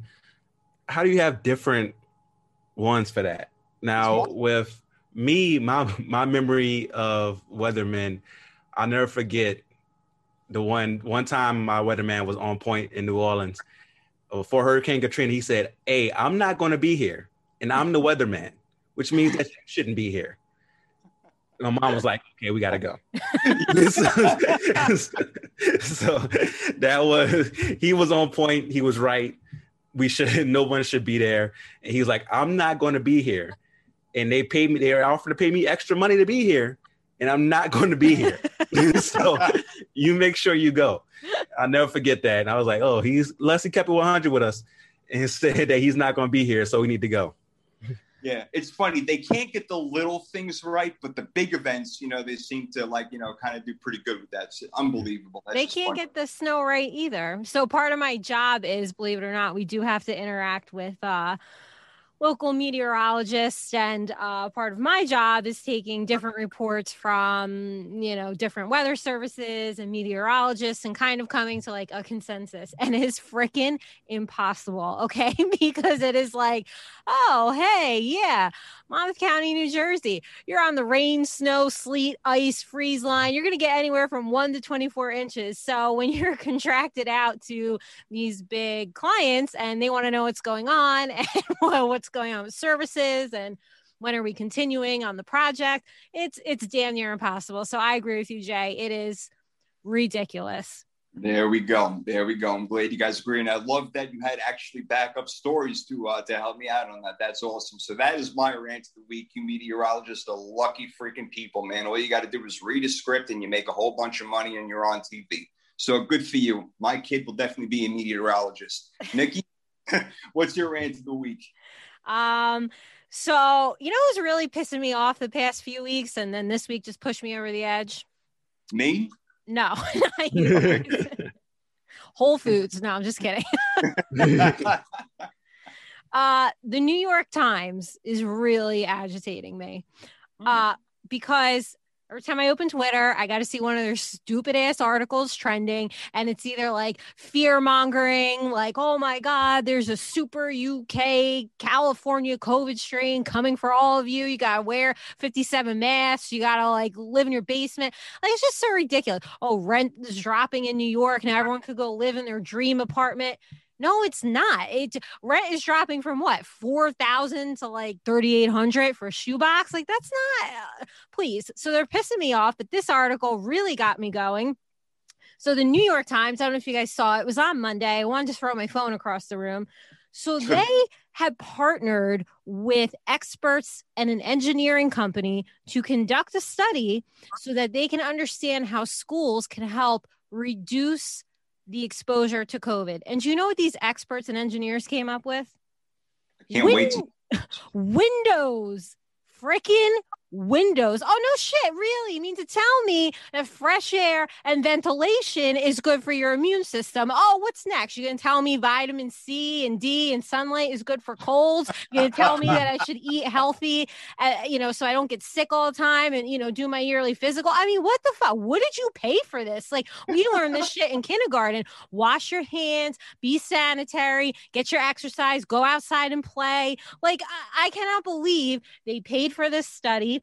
I can't believe it took a pandemic for people to realize that schools should have windows because they're built like prisons. I mean, and the fact that people write this crap, they put it on Twitter, and then guess what? It's behind a paywall. So you have to pay like $2.99 for somebody to tell you that schools should have windows. No, I can't. I'm done with it. I'll never read a New York Times again. It's ridiculous.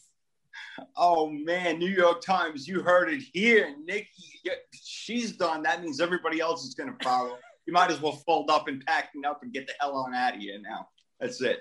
Well done, Nikki. That was really good. Didn't see that one coming, but I like it a lot. I like that. Oh, man, the Post. I remember that in my hands, like actually reading the paper. Doesn't happen. They have the newspaper here is like 45 feet long. You have to unfold it 758 different ways. It's like origami in order to read the fucking one. It's ridiculous. I can't even handle it. So I'm done with papers. But all right, Nikki, good rant of the week. I got mine in. Damien, what's up, man? So for my rant of the week, what's going on with the gas prices, man? Oh man. Like, so for me, if you don't know, like, I am a freelance sports reporter, podcaster, and which means there's gonna be times when I don't have any work coming in, right? So in between, I'm a Lyft driver. And when you're a Lyft driver, you notice the gas prices when they go up because now you have to make more money to make up for the money you put in your gas tank. yeah, man. Oh boy. And the gas in Arizona went from like $2.25 to $3 in the span of like 2 weeks. Mm-hmm. What's going on? All right. And this isn't a political podcast. I don't know if the president even has anything to do with the gas prices. But Joe Biden, come on, bro. We voted for you. Got you in. Help us out. don't make us a decision. Help us out. Gas prices, like it hurts everybody because people gotta get to work. Like I said, people who are helping people get to work, like myself, are helping people get wherever they need to go. We can't do it if the gas prices are too high because then we're not making a profit. If they get to a point where, you know, it's at California gas prices. I don't know about New York, but when I was in California, gas prices were so bad, like you rather take the bus. It got to that point where you just like, do I really need to drive? Yeah. Not bike. It got to that point in California. Hopefully Arizona doesn't get like that. It's always been good here. But man, the gas prices have gone out of the roof, man. Mm-hmm. And for me, like I said, being a Lyft driver, you notice it right away. Like, dang, now I got to make up for this extra amount I'm putting in my gas tank. So whoever controls the gas prices, whatever it is, the stock market, get it back down. Help us out. All right. Because this is getting out of control. Well said. Jeez, well said. You're right. The prices in Jersey, like, and especially because I live I'm pretty close to the beach, only a few miles away. But by July, swear to God, it's going to be like $5-6. Like it's going to cost a fortune for me to drive a few miles to the beach. And so I'm thinking, should I just go over the Red Bank Bridge? Should I just walk? Like maybe that's better. But yeah, no, I feel you. They are going, and that's what you said, Dee. They're going up like rapidly in a very short amount of time. So yeah. What's going on? 33 Podcast needs answers. Let's go. Yeah. Well, we know the answer. They'll suck any money out of us that they possibly can. And we know that they know we need to get around unless you have an electrical car or you ride a bicycle. That's pretty much it. So we have no freaking choice. And that's why they got us right by the you-know-what. And it sucks. Pisses me off. But that was one of the best rants that we've had. That was all around really good. I like what you guys did right there. Sometimes we have to go into places that are dark, but you know what? We brighten them up by shining the light on that motherfucker. So you know what? Let's brighten it up right now. Let's get to Mount Playa. AFC East Division draft decision. That's what we're going with right now. We're going to try to figure out which way they should go. And we're starting with the AFC East, and we'll go through each division until we do get to the draft.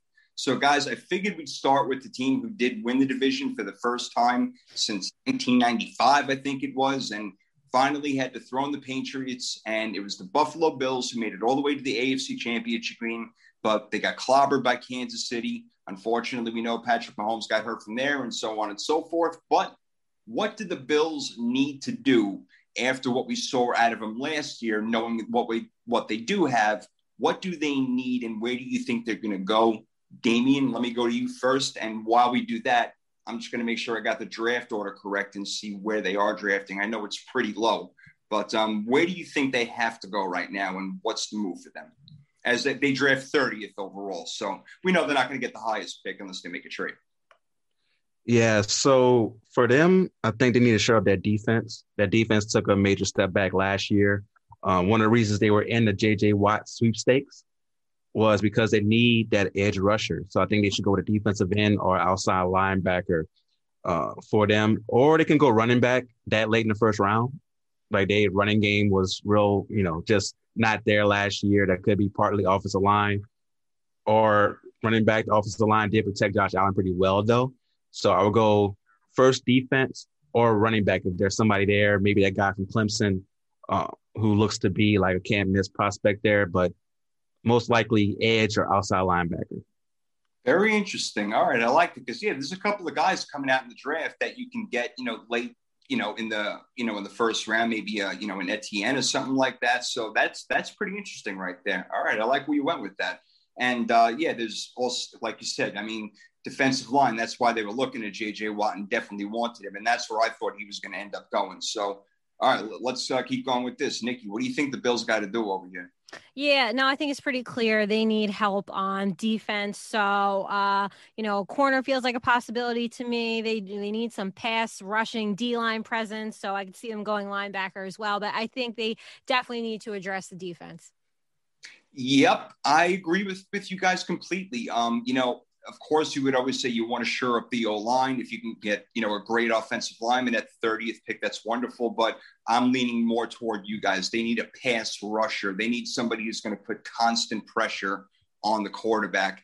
And again, that'll just help out that great secondary and that defense that we saw not last year, but the year before. And I would expect them to get back to that and shore it up. So let's see if they do go that direction in the first round. We all agree on that one. The team that finished second, it's not the Patriots, it's the Dolphins.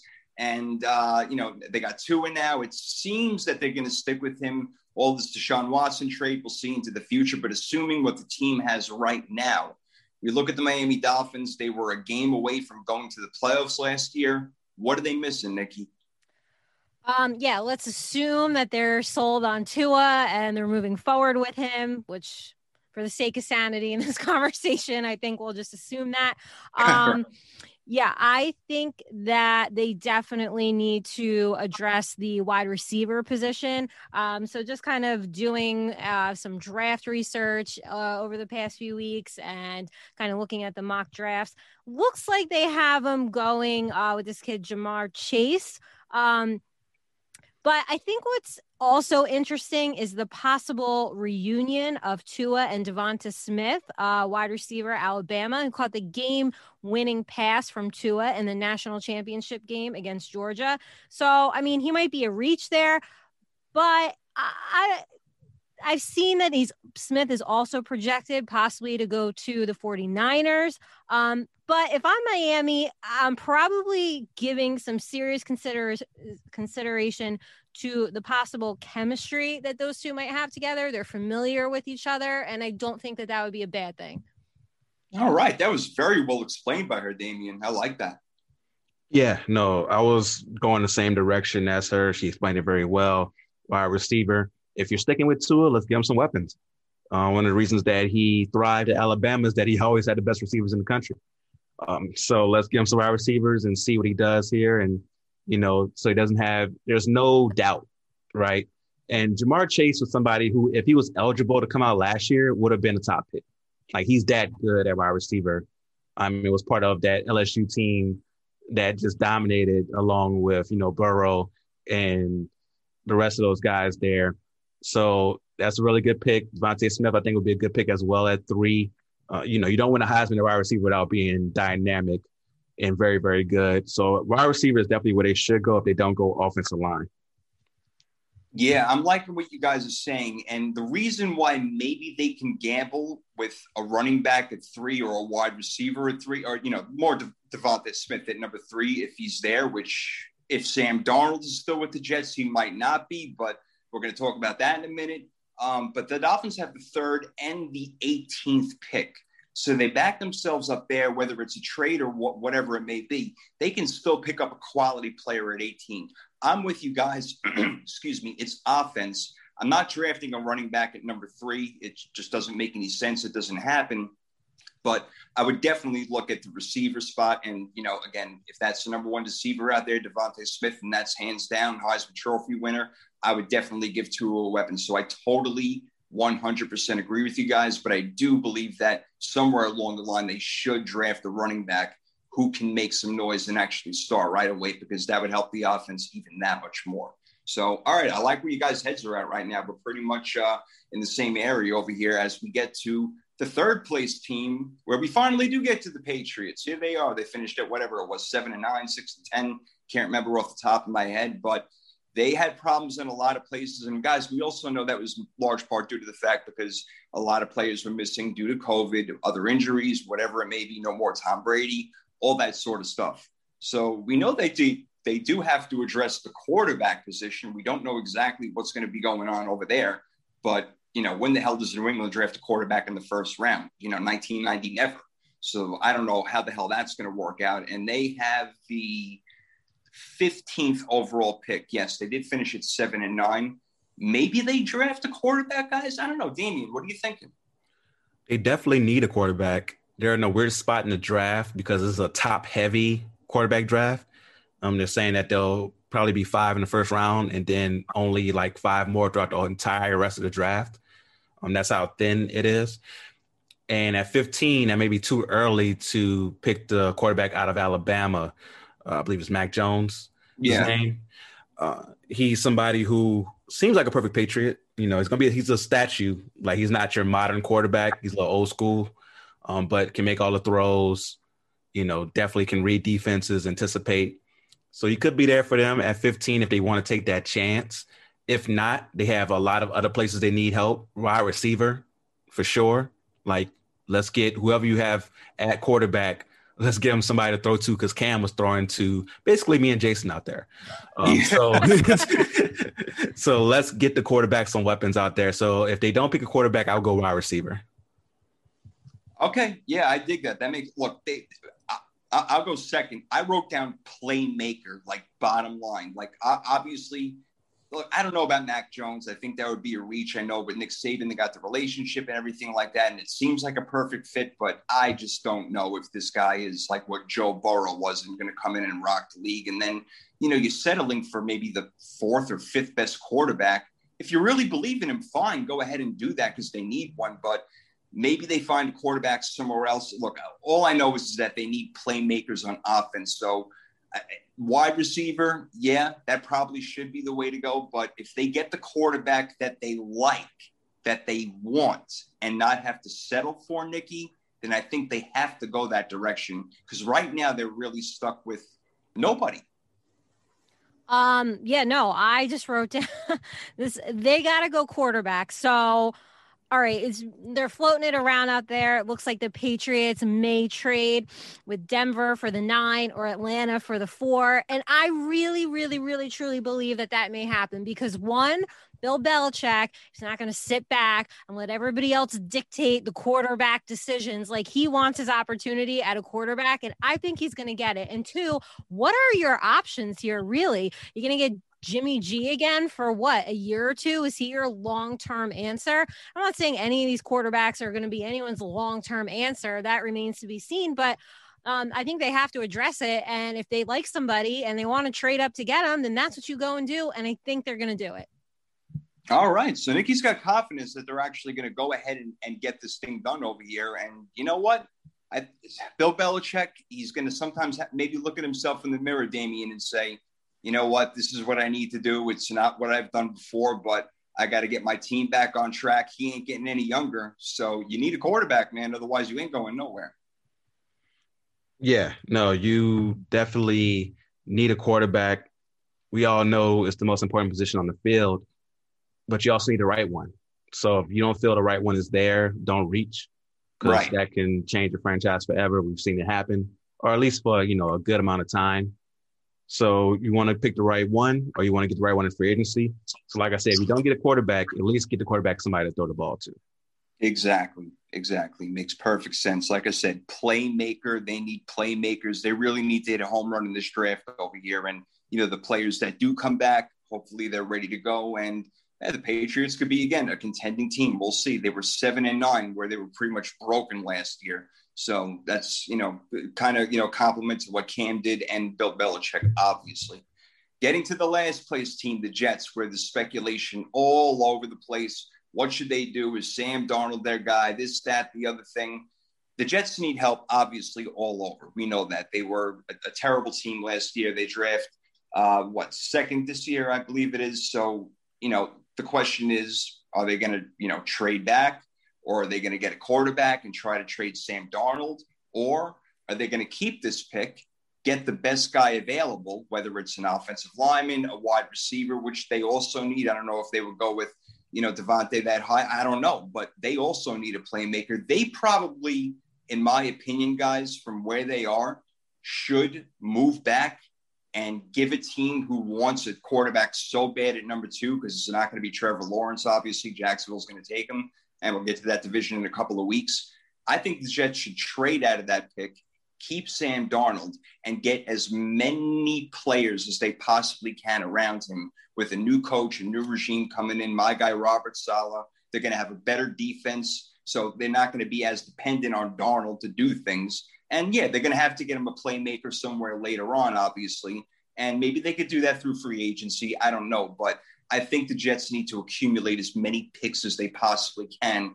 And I don't think, in my opinion, they should get rid of Sam Darnold. I think they need to build around him and see what they got, as opposed to going after, I don't know, Zach Wilson or Justin Fields or something like that, where you're really not sure. And then all you're doing is plugging in another quarterback with a crappy team.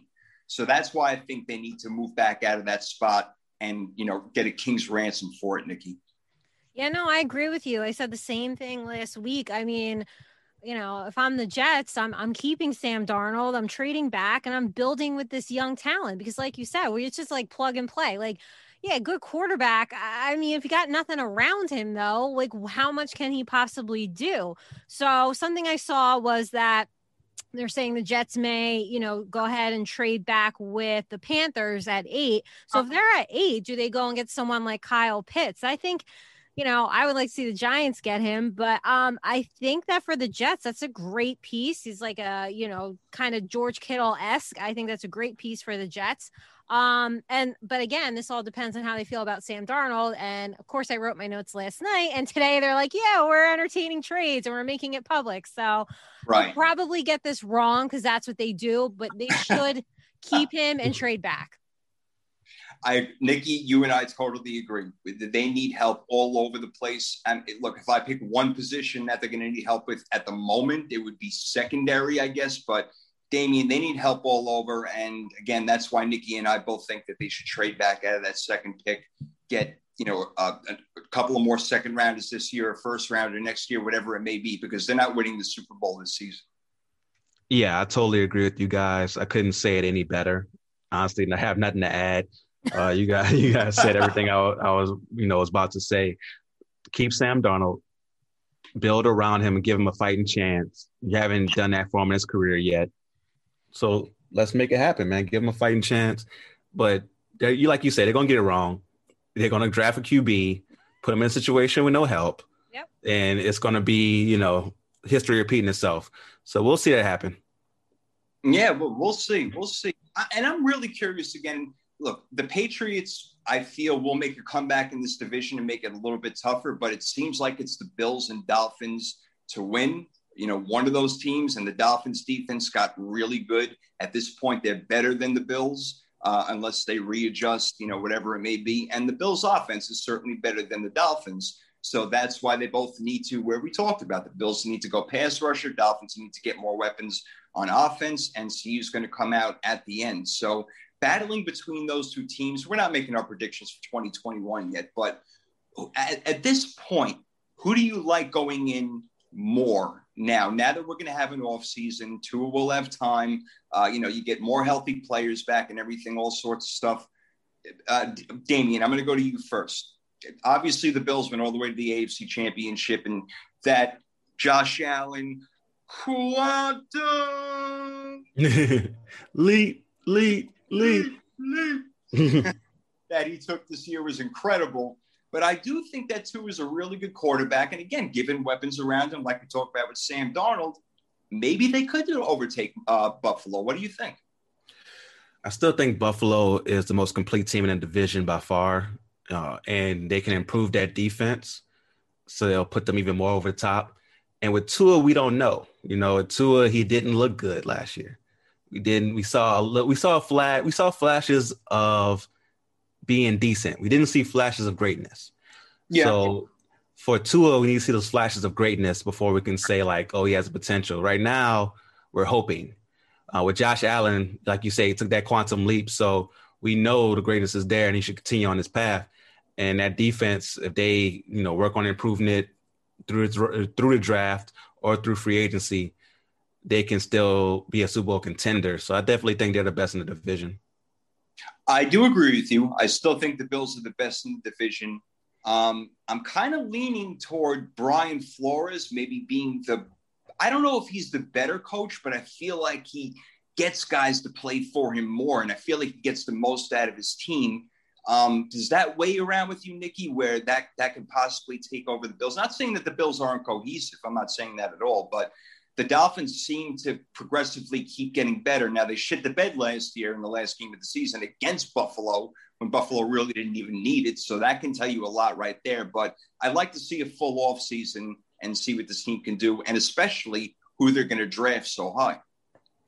Yeah, I don't think they're going to overtake Buffalo because I just think Buffalo doesn't need that many pieces, to push them over the edge. I feel like Miami is just a work in progress. They're close, though. Definitely closer than New England and the friggin' Jets. I think New England's kind of got a lot of work ahead of them, and it's probably a very different feeling for them and their fans and the organization.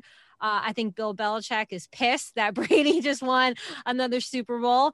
And the Jets are a mess. I expect nothing but disaster from them. And I hope they prove me wrong. But I mean, just going off of their history, I've got no hope for them. I don't think they should be in our ranting recaps. Like listen, I'm telling you guys right now, they start out like, oh, here we go. 0-3, 0-4, 0-5. No, I'm not talking about them ever again. I'm not talking about them. They don't deserve airtime. It is a disastrous organization. So, Buffalo for me, then Miami, New England, and the Jets just are in the bottom of the barrel.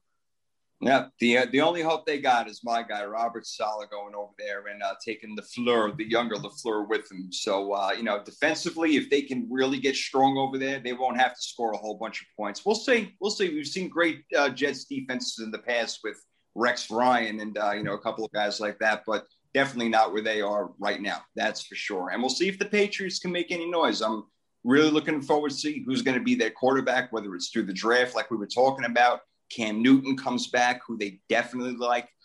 We'll see. We got a lot more to go. And we do have 2 more segments to go, guys. So you're going to sit right there. We got Knowledge with Nikki coming up. And we have obviously no freaking idea what the topic is going to be. But we're going to find out in 60 seconds after this little music break. Then get to our unpopular opinions. And then, like Porky Pig would say, bleep, bleep, bleep. That's all, folks. We'll be out of here soon. So, 60-second break, and we're right back on 3rd and 3.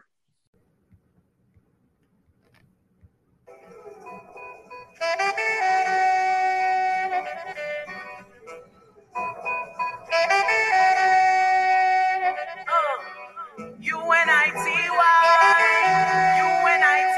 that's a unity. UNITY, love a black man from Infinity to Who you calling a bitch? UNITY, you gotta let them know. UNITY, come on, here we go. UNITY, you gotta let them know. You ain't a bitch, you're a hoe. Here we go. UNITY, you gotta let them know. Come on, here we go. UNITY, you gotta let them know. You ain't a bitch, you're a hoe. Instinct leads me to another flow. Every time I hear a brother call a girl a bitch or a hoe, trying to make a sister feel low, you know all of that got to go. Now everybody knows there's exceptions to this rule. I don't be getting mad when we playing, it's cool. But don't you be calling me out my name. I bring rap to those who disrespect me like a dame. That's why I'm talking. One day I was walking down a block ahead. Yeah, you're live back in action with the 3rd and 3 podcast. Letter Q of the alphabet soup of the 3rd and 3 music. Queen Latifah, Q-Tip, Quiet Riot, Quad City DJs. Come on, ride the train to choo-choo train. Yep, Nikki picked that one just so everybody knows. But that was a good one. I like dancing to that stuff. I like dancing and all. You know what? That dance-off that they had in Guardians of the Galaxy and Footloose and all that, I love that shit, man. Everybody should step up and stomp up or whatever the fuck that shit is. I love dancing. Dancing's fun. That's how we should solve every problem. Whoever wins the dance wins the fight. We don't need. I'm definitely down for all the world's issues to be solved with a dance off. I'm definitely down for that. For sure. That's it. That's all we need. You get served, take a seat, pal. That's it. We don't have to freaking do anything else. Just keep your hands to yourself and we're all good to go. All right. Oh, I can't wait for this one. Here we go. We don't know what the hell she's going to freaking do because she is tricky as hell, man. You know what's coming up. Hit it! I think it's very vital to rock around. That's right. On top of tricky. To rock around. That's right. On time is Tricky. All right, you guys know what time it is. It is Knowledge with Nikki time. Love this segment. We're so happy if we even get a half one right, but we learn a whole lot of stuff. I got a notebook, Nikki, full of your knowledge, and it has just been a wonderful thing. I've become so much smarter because of you. Let's keep it freaking going, man. What do you say? Yes, let's keep it going. So you guys, this week, since it is, well, March is Women's History Month, I thought we would do a little women in sports trivia. That sounds great. I dig it. Right. Who's up first? I am up. Yeah, I'm up for this week. All right. Let the music play. In honor of Alex Trebek, here we go. Here we go. All right, D. When did the United States women win their first soccer World Cup championship, and who was it against? Oh, I'm going to say 99 against Mexico. Jay? 84 against Canada. 91 against Norway. Yeah, right in the middle. All right. All right, D. So Pat Summitt is the winningest Division I women's basketball coach of all time. How many wins did she amass in her career at Tennessee? Oh, man. It's a lot. A lot. Yeah. No, she did a lot. I'm going to go with 1,128. Jay? That number scares me a little bit. You sound close. I don't know why, for some reason, I have the 800s in mind. I'm going to go with 884. 1,098. No, not bad. D was pretty close. D was close. I think he gets a point for that. I'll give it to him, baby. All right. Nice job. All right. Yeah. About time, guys. Well, we're rolling now. We're rolling. All right, D. Number 3. Who has the most gold medals among American female Olympians? I'm going to go with... I was going to say a name, but I don't know if hers count anymore. So I'm going to go with Jackie Joyner-Kersee. Jay? I think, if I'm right, this is something recent. Is it? And her name is Katie Ledeck. Is that her? Jenny Thompson. She has 8. Oh. Swimming still, yeah.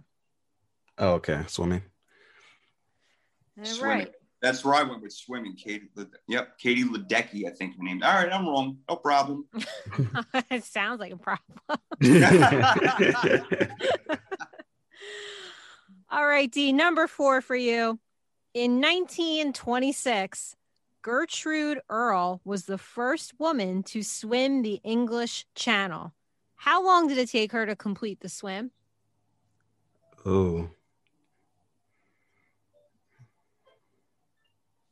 I'm going to say it took an hour. Jay? I'm going to say it took like 2 weeks. 14 hours and 31 minutes. Wow. You know what kind of shape you got to be in to swim for that long? Yeah. That's cool. Wow. Good for Gertrude. Way to go, sister. All right, D, good job. So got 1 on that. Nice job. Thank you. Well done, D. Well done. All right, Jay, here we go. Question number 1 for you. Who was the first woman to race in the Indy 500? In the Indy 500.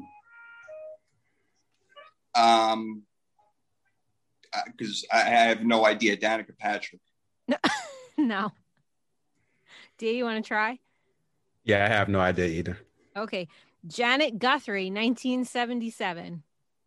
Yep. Way out on that one. All right, maybe you get this one. I feel good about it. Okay. In 1971, the rules of women's basketball in the United States were changed to have 5 players per team using a full court. What other rule was also implemented at that time? Okay, so in 1971, they put 5 players on per team. Using a full court, yes. Using a full court. What other rule was implemented? I'll go with the shot clock. You got it. All right. Oh, there you go, Jay. Nice job. Kind of made sense. All right. I need to get one more to beat this guy over here. All right. All right. Number 3. Abby Wambach is the world record holder among both male and female players for goals scored in international soccer matches. How many goals has she scored? 23. D? I'm not doing the cheating thing, Jason, but I was really thinking 24. Really? Wow. Yeah. That's fair. 184. Oh, wow. Oh, my God. God. Whoa. Holy Soccer goals are hard to come by. Like, that's really impressive. Yeah. Me? Holy crap. All right, Jay, let's go. It's all riding on this one, all right? It is, and D can steal it too. So it all comes down to this one. All right. In the 2012 Olympic Games, 44% of athletes were female. How many medals did the women earn in a combined total? So a cumulative, not a percentage. Like how many? Yes. Okay, so how many medals? Yep. Just medals in general did the women win in 2012? Mm-hmm. And 44% of them were women. I'm going to say 27. D? I'm going to say 60. 58. I would give that to D. Oh, yeah, give it a D. Oh, my God. Wow. Good job, man. Nice job, guys. Good job, D. Took this one this week. About time. Woo! That's really good. I can't came that close. That's amazing. Great job, bro. Seriously, I'm impressed. That's very good. I was nowhere. Thank you. All right. Not bad. Nikki, as always, well done. Round of applause. Well Thank done. you. The topic this week makes perfect sense. Absolutely great. Fantastic. That is the Knowledge with Nikki. Does it get any better than that? There ain't no freaking show in the whole world that does what we do. That's it. We do the right. All right. That was awesome, Nikki. Way to go. All right. So we are finally up to the last segment of the evening. That is Unpopular Opinions. This always gets fun. You never know what's going to happen. And I can't wait to hear my compadres over here talk about what they got. And then I'll say what I got. Damien, would you like the honors, sir? Yes, I would love to start Unpopular Opinion. This week, my unpopular opinion is one that part of it's going to be popular, but part of it will be unpopular. So with the NBA, most recently, you'll see a lot of teams or players joining forces, right? We saw, if you go back to 2010, we saw LeBron join forces with Chris Bosh and Dwayne Wade. We saw Kevin Durant join Steph Curry and Klay Thompson and Draymond Green. Even before that, we saw Kevin Durant, but that was more trade-oriented Kevin Garnett, Kevin Garnett joined Ray Allen and Paul Pierce. And most recently, we saw James Harden get traded to the Nets to join Kyrie and KD. So for me, I think there should be a system put in to prevent players from joining each other like this. So free agency is wonderful, but I think there should be a limit on the freeness of free agency. Huh. So the NBA, there should be some system set up to where you can't have 2 top 10 players on the same team. Got to spread the wealth. right? So right now, Kevin Durant and James Harden are both top 10 players. And you can make an argument for Kyrie, but Kyrie's probably top 15. So you have 3 of the top 15 players on one team. There's 30 teams in the league, and 3 of the top 15 players are on one team. Yep. So for me, I would say if there's already a top 10 player on a team, in order for another top 10 player to join that team had to be either a 6 seed or lower the year before. Ooh, right? I like this. I like where you're going right now. Yeah. Or it has to be 2 players where neither one of them have won an MVP. So that would have prevented Kevin Durant from joining Steph Curry, because Steph Curry had already won 2 MVPs before Kevin Durant joined him, and Kevin Durant already had one. It would have prevented James Harden from joining Kevin Durant this year, because both of those guys already have MVPs. If you already have MVPs and whatever metric we make for top 10 players, if you are within that metric, you can't join each other. So I understand there's going to be people that are with me on it, but there's going to be people against me on it because it would limit free agency, right? And you don't want to limit choices. But I feel like for just the competition's sake, we should put in a rule, some type of standard to stop this from happening. Because right now, the Nets are playing beautifully. James Harden is an MVP candidate after dogging it in Houston, looking like one of the worst players in the league in Houston. He was out there looking fat and everything else. And then gets to Brooklyn and now is probably going to be in the MVP conversation. That's how good he's playing now. It's true. It's true. And it's ridiculous. It's ridiculous that he weaseled his way out of Houston to get to Brooklyn to join. You can make an argument for 3 top 10 players, but I'm going to say 3 of the top 15. We have to stop this. That's absolutely fair. And you can even look at LA and say, maybe even Kawhi Leonard and Paul George are obviously AD and LeBron. Like, maybe these guys shouldn't be able to pair up, whatever it is.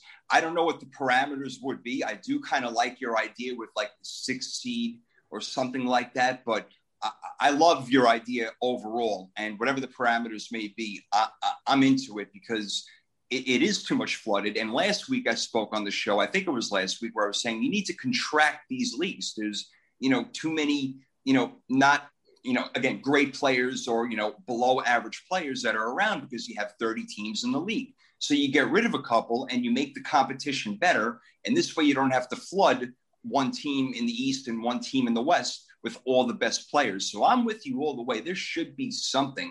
And I don't even know how they get this done with the salary cap. That blows my mind because all these players are making $45 million. So I can't figure it out for the life of me, but they're allowed to do it. They're doing it. And you're right. While people are loving to watch it because it is exciting, and wait till Kevin Durant gets back, he's not even on the court. I get all that. I don't love it though, because now they're immediately, the best team in the East, or if you want to talk Philly or whatever. So I'm totally with you. And we see that every time these teams get together, KD in Golden State, and again, LeBron in Miami, like you mentioned, and certain others, they win championships. And that's the way it goes when you put the best players together and they coach themselves. So I'm with you all the freaking way, bro. I love it. Well done. Thank you, sir. Yeah, D. How come nobody's hired you as like commissioner of a league? Like you always have these like reasonable, rational, logical, solutions to problems. I mean, we joked about it before. Like maybe you should run in politics, get the gas prices lowered or whatever. But I mean, I think that's one of the things I like most about you. All your solutions are so well thought out that it's hard to argue against it. And I agree with you guys. Not that I would, but damn, somebody make D commissioner. Oh, yeah. No, thanks, man. I appreciate it. I would rather have this show be national than be commissioner, though. So let's make this show be national. Wow. See, that's I taking one for the team right there. That's what I'm talking about. That's a true team. No, whatever league it is takes us all. It's a package deal. Believe me, you need all 3 of our skill sets. Oh yeah, right. Like if I ever get to be commissioner, you guys are definitely gonna be my right and left hand people. Like definitely. No doubt. No doubt. I love it. Oh, man, that is awesome. Yep. Very, very well thought out, T. I think that's fantastic. That's great right there. All right, Nick, want to follow it up? Oh, man. Well, mine is so silly compared to... all right. So my unpopular opinion is that Saturday Night Live needs to be canceled. Ooh. Now this is going to hurt some people, but this is good. This is interesting. I know it's going to hurt some people. And listen, let me just get this out of the way. I'm aware that, quote unquote comedy is subjective. I have a different sense of humor, but listen, I just think that this show lately, like I remember watching this years ago and I thought the skits were funny, but like in the recent years, I just think the show is so freaking overrated. I think the writing is terrible. I don't think the talent is terrible because listen, to do these cold opens and improvise, that's not easy to do. So I give them credit. But I think the writing is terrible. I think the skits are corny as hell. I see these highlights like every Sunday. And people are like, oh, SNL is trending. This is their whatever skit they do, the world news, this and that. And I'm watching it and I'm like, who's cracking a smile? Like, I just don't think this shit is funny. And I think it is way, way, way too political. Like, I don't know. I remember watching this, like, say in like early 2000. I don't remember the show being so goddamn political, but it really is. It feels like the writers are trying to like outright reality in a way, and it's just not working. It is silly. It is stupid. I think it needs to be canceled, and everybody needs to move on with their lives and go to Netflix and watch some real comedy that will probably offend you. What? See, these are unpopular opinions, but I freaking totally agree again. I'm with you all the way. Now, I wasn't a die-hard Saturday Night Live fan, but of course I watched it. Now, I remember the Eddie Murphy days and then Adam Sandler coming along and so on and so forth. And that was amazing. And I loved when during the skits that they couldn't hold in their laughs sometimes. And Chris Farley was like, "You'll be living in a van down by." Yes, yes. This stuff doesn't come up anymore. Nikki, I totally agree. They're washed up. They're washed out. But because they have Saturday Night Live, they'll have those loyal watchers. But you know what? Unfortunately, I hate to say this, those people are going away. I hate to even say something like they're getting older. Okay, let's just put it that way. So I think at some point it's going to stop, or they're going to change the whole thing around to a different format, because I'm with you. It does not work. And absolutely, they have gone over and above and beyond with this political crap. It's driving me crazy. Yeah, I'm right there with you. The Trump stuff just wasn't funny. And I think who made Alec Baldwin like the comedy guy? Like, like I understand, he I guess does a good Trump impression, I guess, but like for me, I just don't find any of those funny. They even had like him doing a debate against, Biden. And like you said, they would do stuff that really happened and then just try to go over the top. It's not original at all. For me, there are certain skits that stand out. Like, I guess you'll see the ones that are funny go viral because it's so far and few between, right? So like they had, I remember the one they did with Black Jeopardy with Tom Hanks, and he played like this Trump supporter but also knew Black culture. And it was actually like a funny way to show that we're not that different. And it was like, okay, that was good. That was really well thought out. I liked it. The one with Chadwick Boseman, where he was the Black Panther on Black Jeopardy, was really funny. And you have, the Family Feud ones are funny as well. Where Kenan Thompson acts like Steve Harvey, and they do like the funny ones. And the Dave Chappelle episode was hilarious. But outside of those, and every once in a while, you'll get a really good monologue, like Dave Chappelle's monologue, Eddie Murphy when he did his, and he had Chris Rock come up. So every once in a while you'll get it, but because they are so far and few between, I remember those vividly, and I don't watch the show like that. So it shows you the lack of quality that's coming out of it. So good, unpopular opinion there, Nikki. Yeah, no doubt. Yeah, like I said, definitely going to rub people the wrong way because they're lifers with this thing. But you know what? Reality is reality, and they smacked you in the face with it. So great job. I often rub people the wrong way, so ain't nothing new for me. Right. Stick to your guns. Stick to your score. All All right. Well, for the last unpopular opinion, mine is going to be football related. And I'm actually going to be talking about your team, D, a little bit, but also another team. So here's the deal, guys. All the quarterback carousel, the Russell Wilson talk, the Dak Prescott talk. I believe that Prescott's going to get franchise tags, so he's not going anywhere. Russell Wilson, I don't know how they're going to trade him. Maybe he gets to the Bears somehow, but I highly doubt it. I believe he's staying in Seattle. So let's say all that being said, the most realistic and best option for a team like the New Orleans Saints at quarterback right now is Drew Brees. He's the best guy for them. There is nobody else out there that's going to be able to do better than him and know this offense better coming in with a ready-made Super Bowl team. All right. They're just not going to get Deshaun Watson, and they're not going to get Russell Wilson or really any of these top guys. So Drew Brees, while, yes, his arm has been dying out when it comes to playoff time and things like that, I totally agree with these things, and I see them. But if we're talking about the best option, Drew Brees is the best option for the New Orleans Saints, just like Big Ben is the best option for the Pittsburgh Steelers because they have nobody else. I know they signed Dwayne Haskins, but by no means are they going to put him in as a starter right away. It's not going to happen. If he comes along, great, and he plays in 2022, it's a different story. So these old quarterbacks, one is 42, going to be 43. Big Ben's 39 or coming up on 39. And obviously they're not what they once were, but they're still the best options for their team in reality.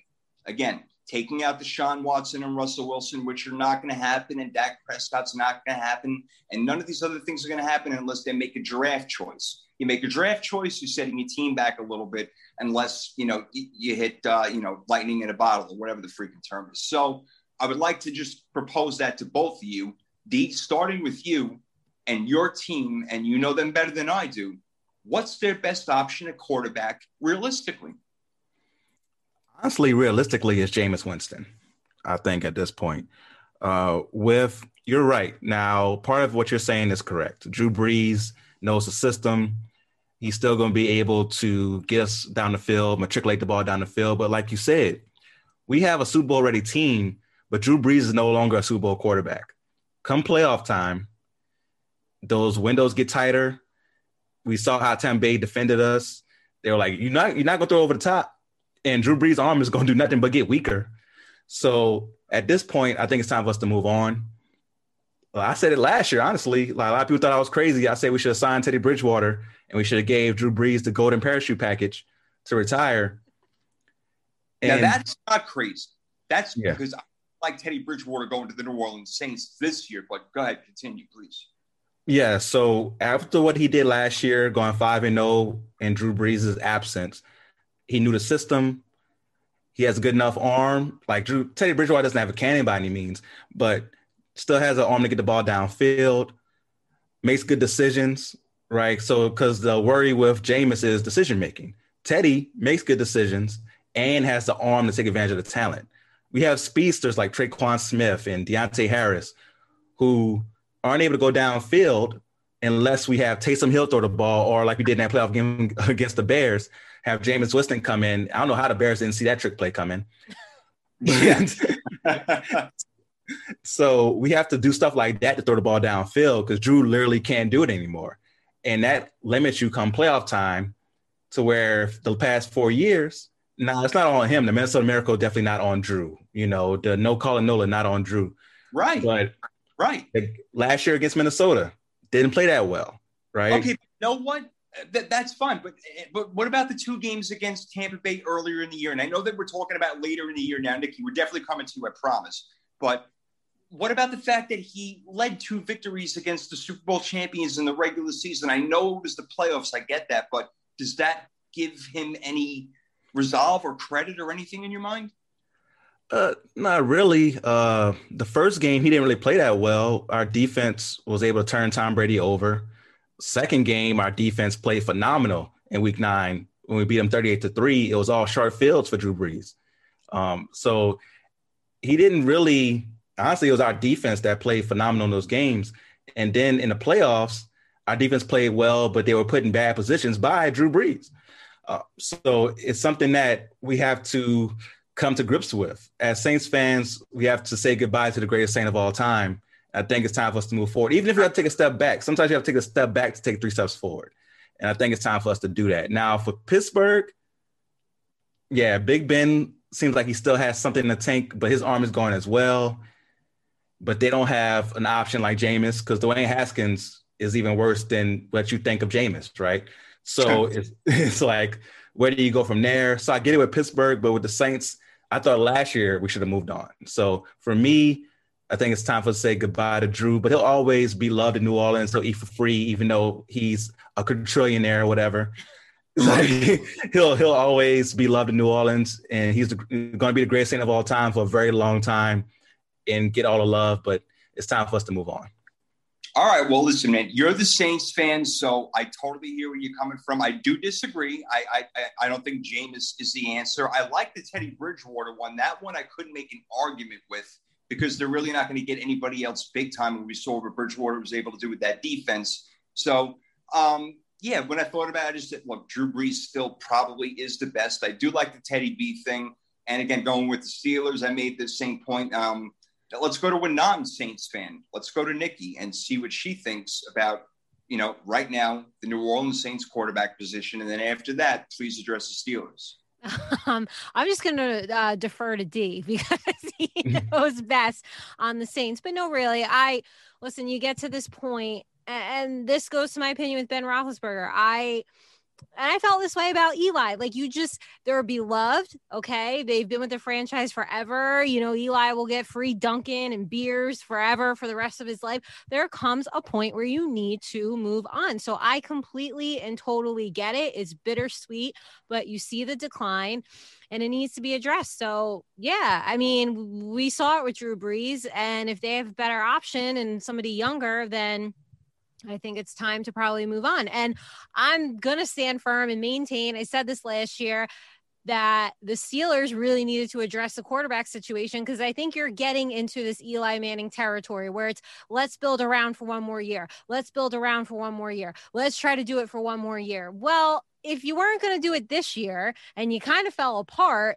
I don't know. I just don't see them doing what they did last year this season, and they have got to find somebody. I get what you're saying, that right now Ben Roethlisberger is the best option. Yeah, that's right now.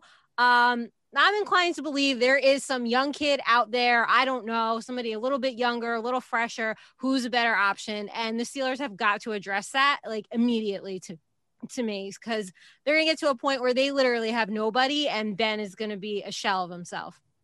Well, I totally agree. Both teams need to address it. Obviously, whether, Drew Brees or Big Ben is there or not, they need to get their next quarterback. Now, I don't know if Pittsburgh did that with Dwayne Haskins, and I don't know if New Orleans, that was the intention with Jameis Winston now. But I don't think it's going to be Taysom Hill for a full 16 season. So that's why I said that these two guys are the best options right now, because I don't see anybody better than them coming in. And let's be honest, guys. Pittsburgh, again, they were 11-0 last year until their defense broke apart. Bud Dupree and Devin Bush, probably next to T.J. Watt, their two best defensive players, gone, out. Linebackers, the thread of your offense, out of there. So no wonder why they folded and didn't look so good, and obviously a shitty performance against Cleveland. As for the Saints, they were considered the best team in the NFC all season. Yes, in large part, in most part, due to that defense. But look when Russell Wilson was a younger kid, and, he was in his third year in the league, and he had that defense behind him. If he did not have that defense, they were not going to win a Super Bowl. No shot in the world. So again, my point is, manage the offense as best you can, as they did, and let the defense do the work for you. You can't control injuries like that. I don't like Jameis Winston anywhere to be. He's just not my kind of quarterback. Teddy Bridgewater, more on my side with that. And again, for the Steelers, yes, both of them, again, are going to have to address the quarterback, and most likely Pittsburgh will do that in the draft. But whoever they draft this year is not going to be better than Big Ben and give them title hopes, because I still think Damian and Nikki, Damian, I'll go to you first, and then we'll close this thing out. I still think that both of these teams have what it takes to make it to the Super Bowl. They do. Pittsburgh, again, 11-0 last year. Defensive issues fell apart. Drew Brees, he definitely had his problems. Michael Thomas was not there. They had other COVID issues where even Kamara couldn't play. So we got to take these things into account and remember that sort of stuff. So just going back to you, D, one more time with all that, they definitely have to address it. I agree with you, but I'm just finding it hard to find a replacement for either one of them that would be better right now for two teams that could win the Super Bowl. Yeah, like I said, I get what you're saying because those, veteran quarterbacks who can read the defenses know those nuances of the game that somebody young wouldn't know, right? I get that. But there comes a time where your mental can't help the lack of physical.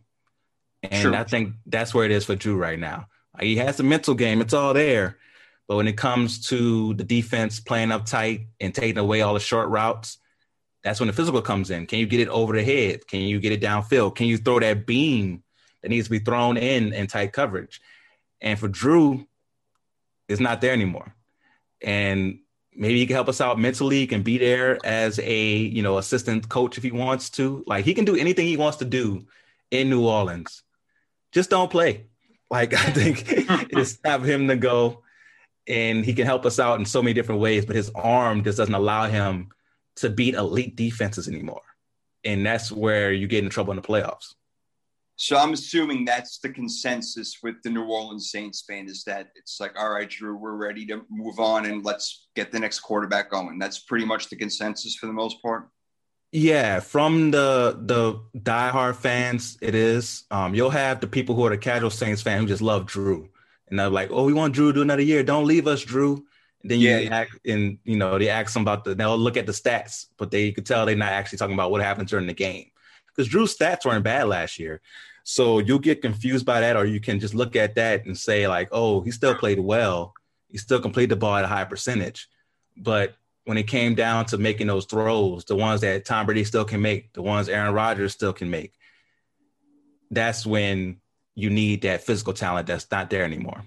Yeah, totally understood, man. I totally understand that, and that absolutely makes sense. Look, if he can't make the throws in the playoffs against the best teams, obviously, are in the playoffs, then that's a problem. So, again, my point was it's just so hard to find their replacement. So, Nikki, real quick, in like a minute or so before we close out over here, your thoughts just on what the last thing I said was, where these are two teams that could win the Super Bowl next year.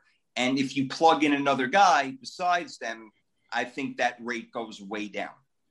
Well, I just don't think Pittsburgh is – I just think they're going to take a step back. They don't really have anybody on offense as it is. So, I mean, they have to address more than just – if you're going with Ben, then you better get him some help. So I don't know. I think they're going to take a step back. And at some point for me, I just think you rip the Band-Aid off and you throw the kid in there, and that's it. You're going to have to rip the Band-Aid off at some point. What does it matter if it's this year or next year? You're going to get into this pattern of one more year. I've seen it as a Giants fan. I lived it. It's horrible. You don't want to be there. I say rip the Band-Aid off. You're going to have to take a year, and it's just going to have to be a suckage of the year. Embrace the suckage, Pittsburgh, because it's coming. I like that. Yeah, she warned you. Hey, Cleveland on the rise. Still got Baltimore over there. Joe Burrow in Cincinnati. Yeah, Burrow. Yeah, like that's what I mean. You have you got these two up and coming teams. I'm not feeling it with Pittsburgh. I'm not. You make good points, Nick. You both make great points. I love having these little debates and discussions with you guys. It's awesome. We don't have to agree on everything. That's what comes out. Unpopular opinions. Maybe they work. Maybe they don't. But that's why we do it. I love it. I love this freaking show. It's awesome. 3rd and 3 podcast, always Wednesday nights. We'll be back next week. We're probably going to do the AFC North. I think we'll talk about it, but you'll see. Everything's a surprise on this show. Before we get out of here, Nikki, you are a follow and a freaking half, girl. Tell everybody where to get you. You guys can find me on Twitter at NikkiNick9384. And if you like Bravo with your sports, a little bit of Housewives, I will be live tweeting Real Housewives of New Jersey in about 15 minutes. All right. So you guys look out for that. And D, you've been rocking and rolling, man. Tell them about it, babe.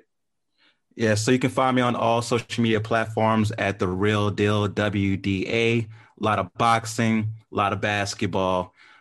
Some random stuff. Definitely will be putting up a poll about how wings only belong in ranch and not in blue cheese. Yeah, put that poll up right away, please. I need to see the results. And also, I do my podcast, The Real Deal with Damian Adams. You can find on all podcast platforms, and also the YouTube channel, The Real Deal with Damian Adams. I do some reaction videos to boxing matches and basketball games on there as well. Yes, you do, man. And you do a great job. I love it. I see it. It really does. Yeah. Bring the fire. It's great. Love it. And that's why he's on our team, and we have him contracted in for the next 55 years. So he's going nowhere. I got a LeBron contract with Nike. Yep. Yeah. You got the flag contract 33, bro. You know that. Don't be like in cahoots with other podcasters trying to get on a better team. Yeah, like you're already on the best one. So no, right. I'm already on. I got James Harden and Kevin Durant right with me. I'm already on the best team. That's why my man is the greatest host on the freaking planet. I love it. And I am Jason Fearman, humbly at Sports Prophet One. That's the number one. You can find me, interact. And definitely, guys, when you listen to the show, and a few of you haven't, it's great. Interact. Tell us what you think about the different topics. You know, the perfect running back that we put up. Tell us who you would put in those positions and everything. We love your feedback, and we'll always get back to you. There's no doubt. Follow us at 3rd and 3 Podcast. We'll follow your ass right back. There's no doubt about it. And we will be back next week with more of the goodies. So for now, we are out. We love you. Let's all say peace. Peace. Bye. That's all, folks.